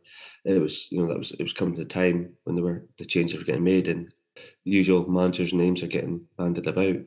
And I can remember me and Andy just sitting in the gym, we were just talking, and I think he was doing rehab, and I says, I think we need, it would be good to see Derek McInnes come in, and that was, I sort of wanted that. Just the way, the way people had been talking about them, mm-hmm. the good things that they were doing with St Johnstone, and, obviously the way they went about things. So, and then they came in, and I was sort of really excited. So that pushed my rehab on. And then that was me. I was out till the end of the season anyway, but I was sort of starting afresh with them when we went to Ireland. That was me starting off, and I was absolutely loving it. It was tough, but they just changed the atmosphere around the whole club, mm-hmm. and it was from right throughout. It wasn't just the team; they were trying to develop just bringing everyone together. It's just a freshness. And then we're on pre-season in Ireland, and I was playing well. I was enjoying it, going through, feeling fit, really strong, and I was just running with the ball in a match, in a friendly match, and something just went behind my knee, and a bit of bone broke away from behind my kneecap, and I just crumbled to the ground, and I panicked because I thought it was my cruciate had gone. Mm. I didn't know what happened, and then that was. That was me. It ended up quite a serious injury, and it ended up being another operation. And then it was very frustrating because they said that they'd been pleased with the way I was working, and you're not part of something new, which was hard to take when you've been performing well. Yeah, and you've kind of touched on throughout your career, you'd maybe have had, I'm going to call them standard injuries, hammies, whatever, tweaks. Yeah. But you'd been relatively fortunate in not having any real serious injuries. To have two happen as close together as they did like that just must have been just like, I was going to say frustrating, but frustrating is probably not even the word, is it, I guess? No, I was, no, because I was very emotional when my knee went in Ireland, because I think it was just my age. And then I thought, how's the manager going to view this? Mm-hmm. Is he injury prone? Which again, that's the first break I'd had, but it was almost like one after the other. Yeah. And when they'd scanned my knee, and it says, look, it's wear and tear. It's probably, you could scan everyone at that age, and a footballer, and their knee will look very similar. Says, but it was just something that happened. So then it's harder to recover at that age. And I managed to get back fit again, and unfortunately, it was the team were doing very well, so it was hard to catch up and just get back in. But mentally, it was very hard. Yeah, I struggled, kind of really struggled, because you just want to be part of it, and being injured is the worst for any footballer, so difficult. And come 30th of January 2014, it was announced at that point that the club and yourself had come to an agreement to terminate your contract. The take it that was just a mutual call between yourself and Derek to allow you to get out and to play some football somewhere.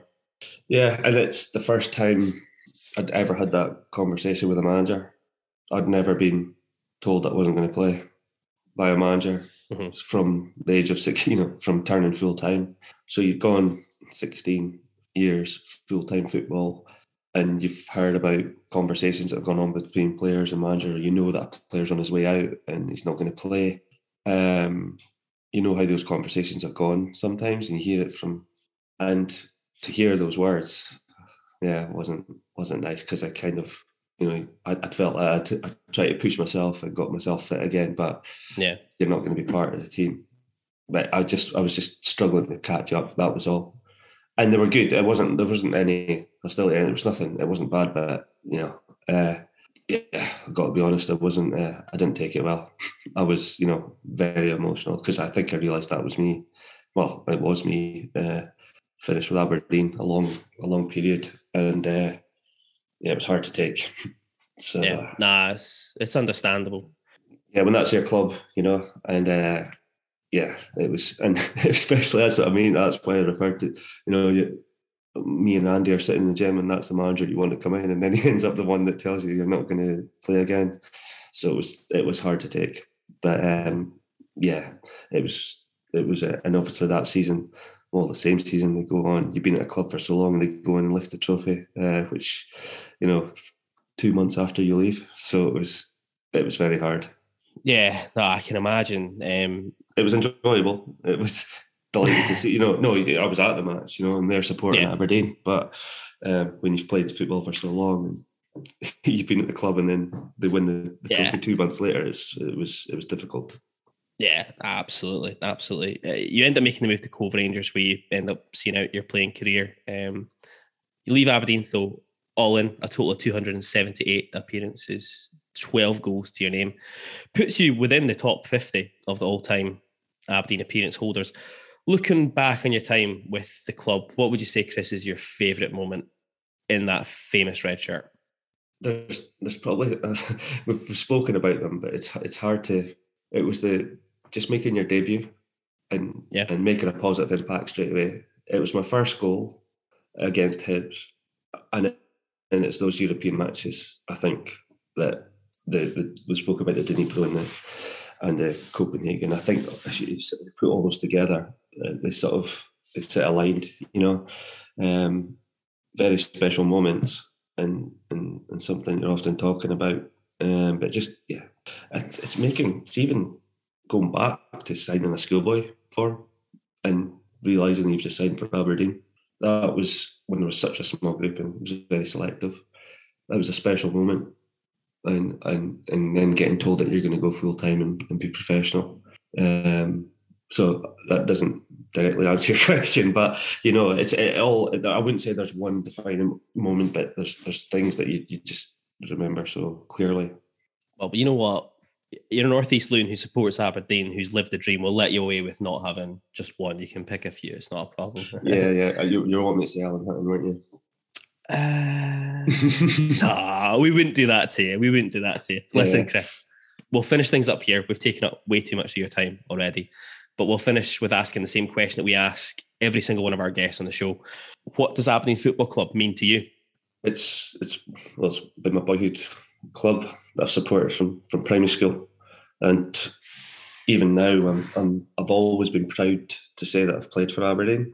When people asked you whenever you were, who did you play for, and I always not an arrogant or sort of flash way, but just proud to say that you played for Aberdeen, because it always got a nice response. People they seem to be impressed, and I've got family and friends who are all Aberdeen fans, and that's, you've got to sort of represent the club. Such a huge club that's had so many special moments throughout Scottish football, and I'll always remain sort of grateful to everyone at the club for providing me with a career. That'll always cherish. Top man, Chris Clark, thank you for joining us on the ABZ Football Podcast. Stand free. Thanks for having me. And so that wraps up this week's episode of the ABZ Football Podcast. Thanks for joining us. And please remember to like, subscribe, or follow, or whatever you want to do on your podcast player of choice. Join us next week for episode 61. We're nearing retirement, boys. Nearing retirement. Yeah, I mean, at this point, we're entitled to our bus pass, aren't we? I think that's exactly what we're entitled. Well, Graham gets his free bus travel to the game as anyway at the moment. So does Gavin. Join us next week for episode 61, where we'll be joined by the one and only Aberdeen Manny to review our fixture with Sevco 5088 Limited, and we'll preview our visit to the capital to face Hibs in the final game before the first international break of this season. We look forward to seeing you then. Stand free.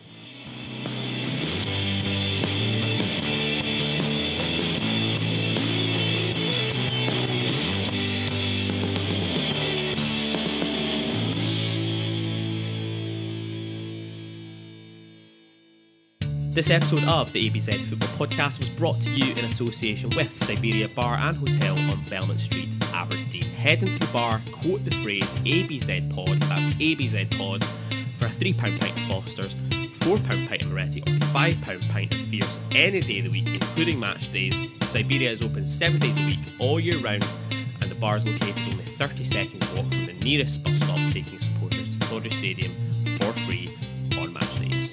Come on, you Reds!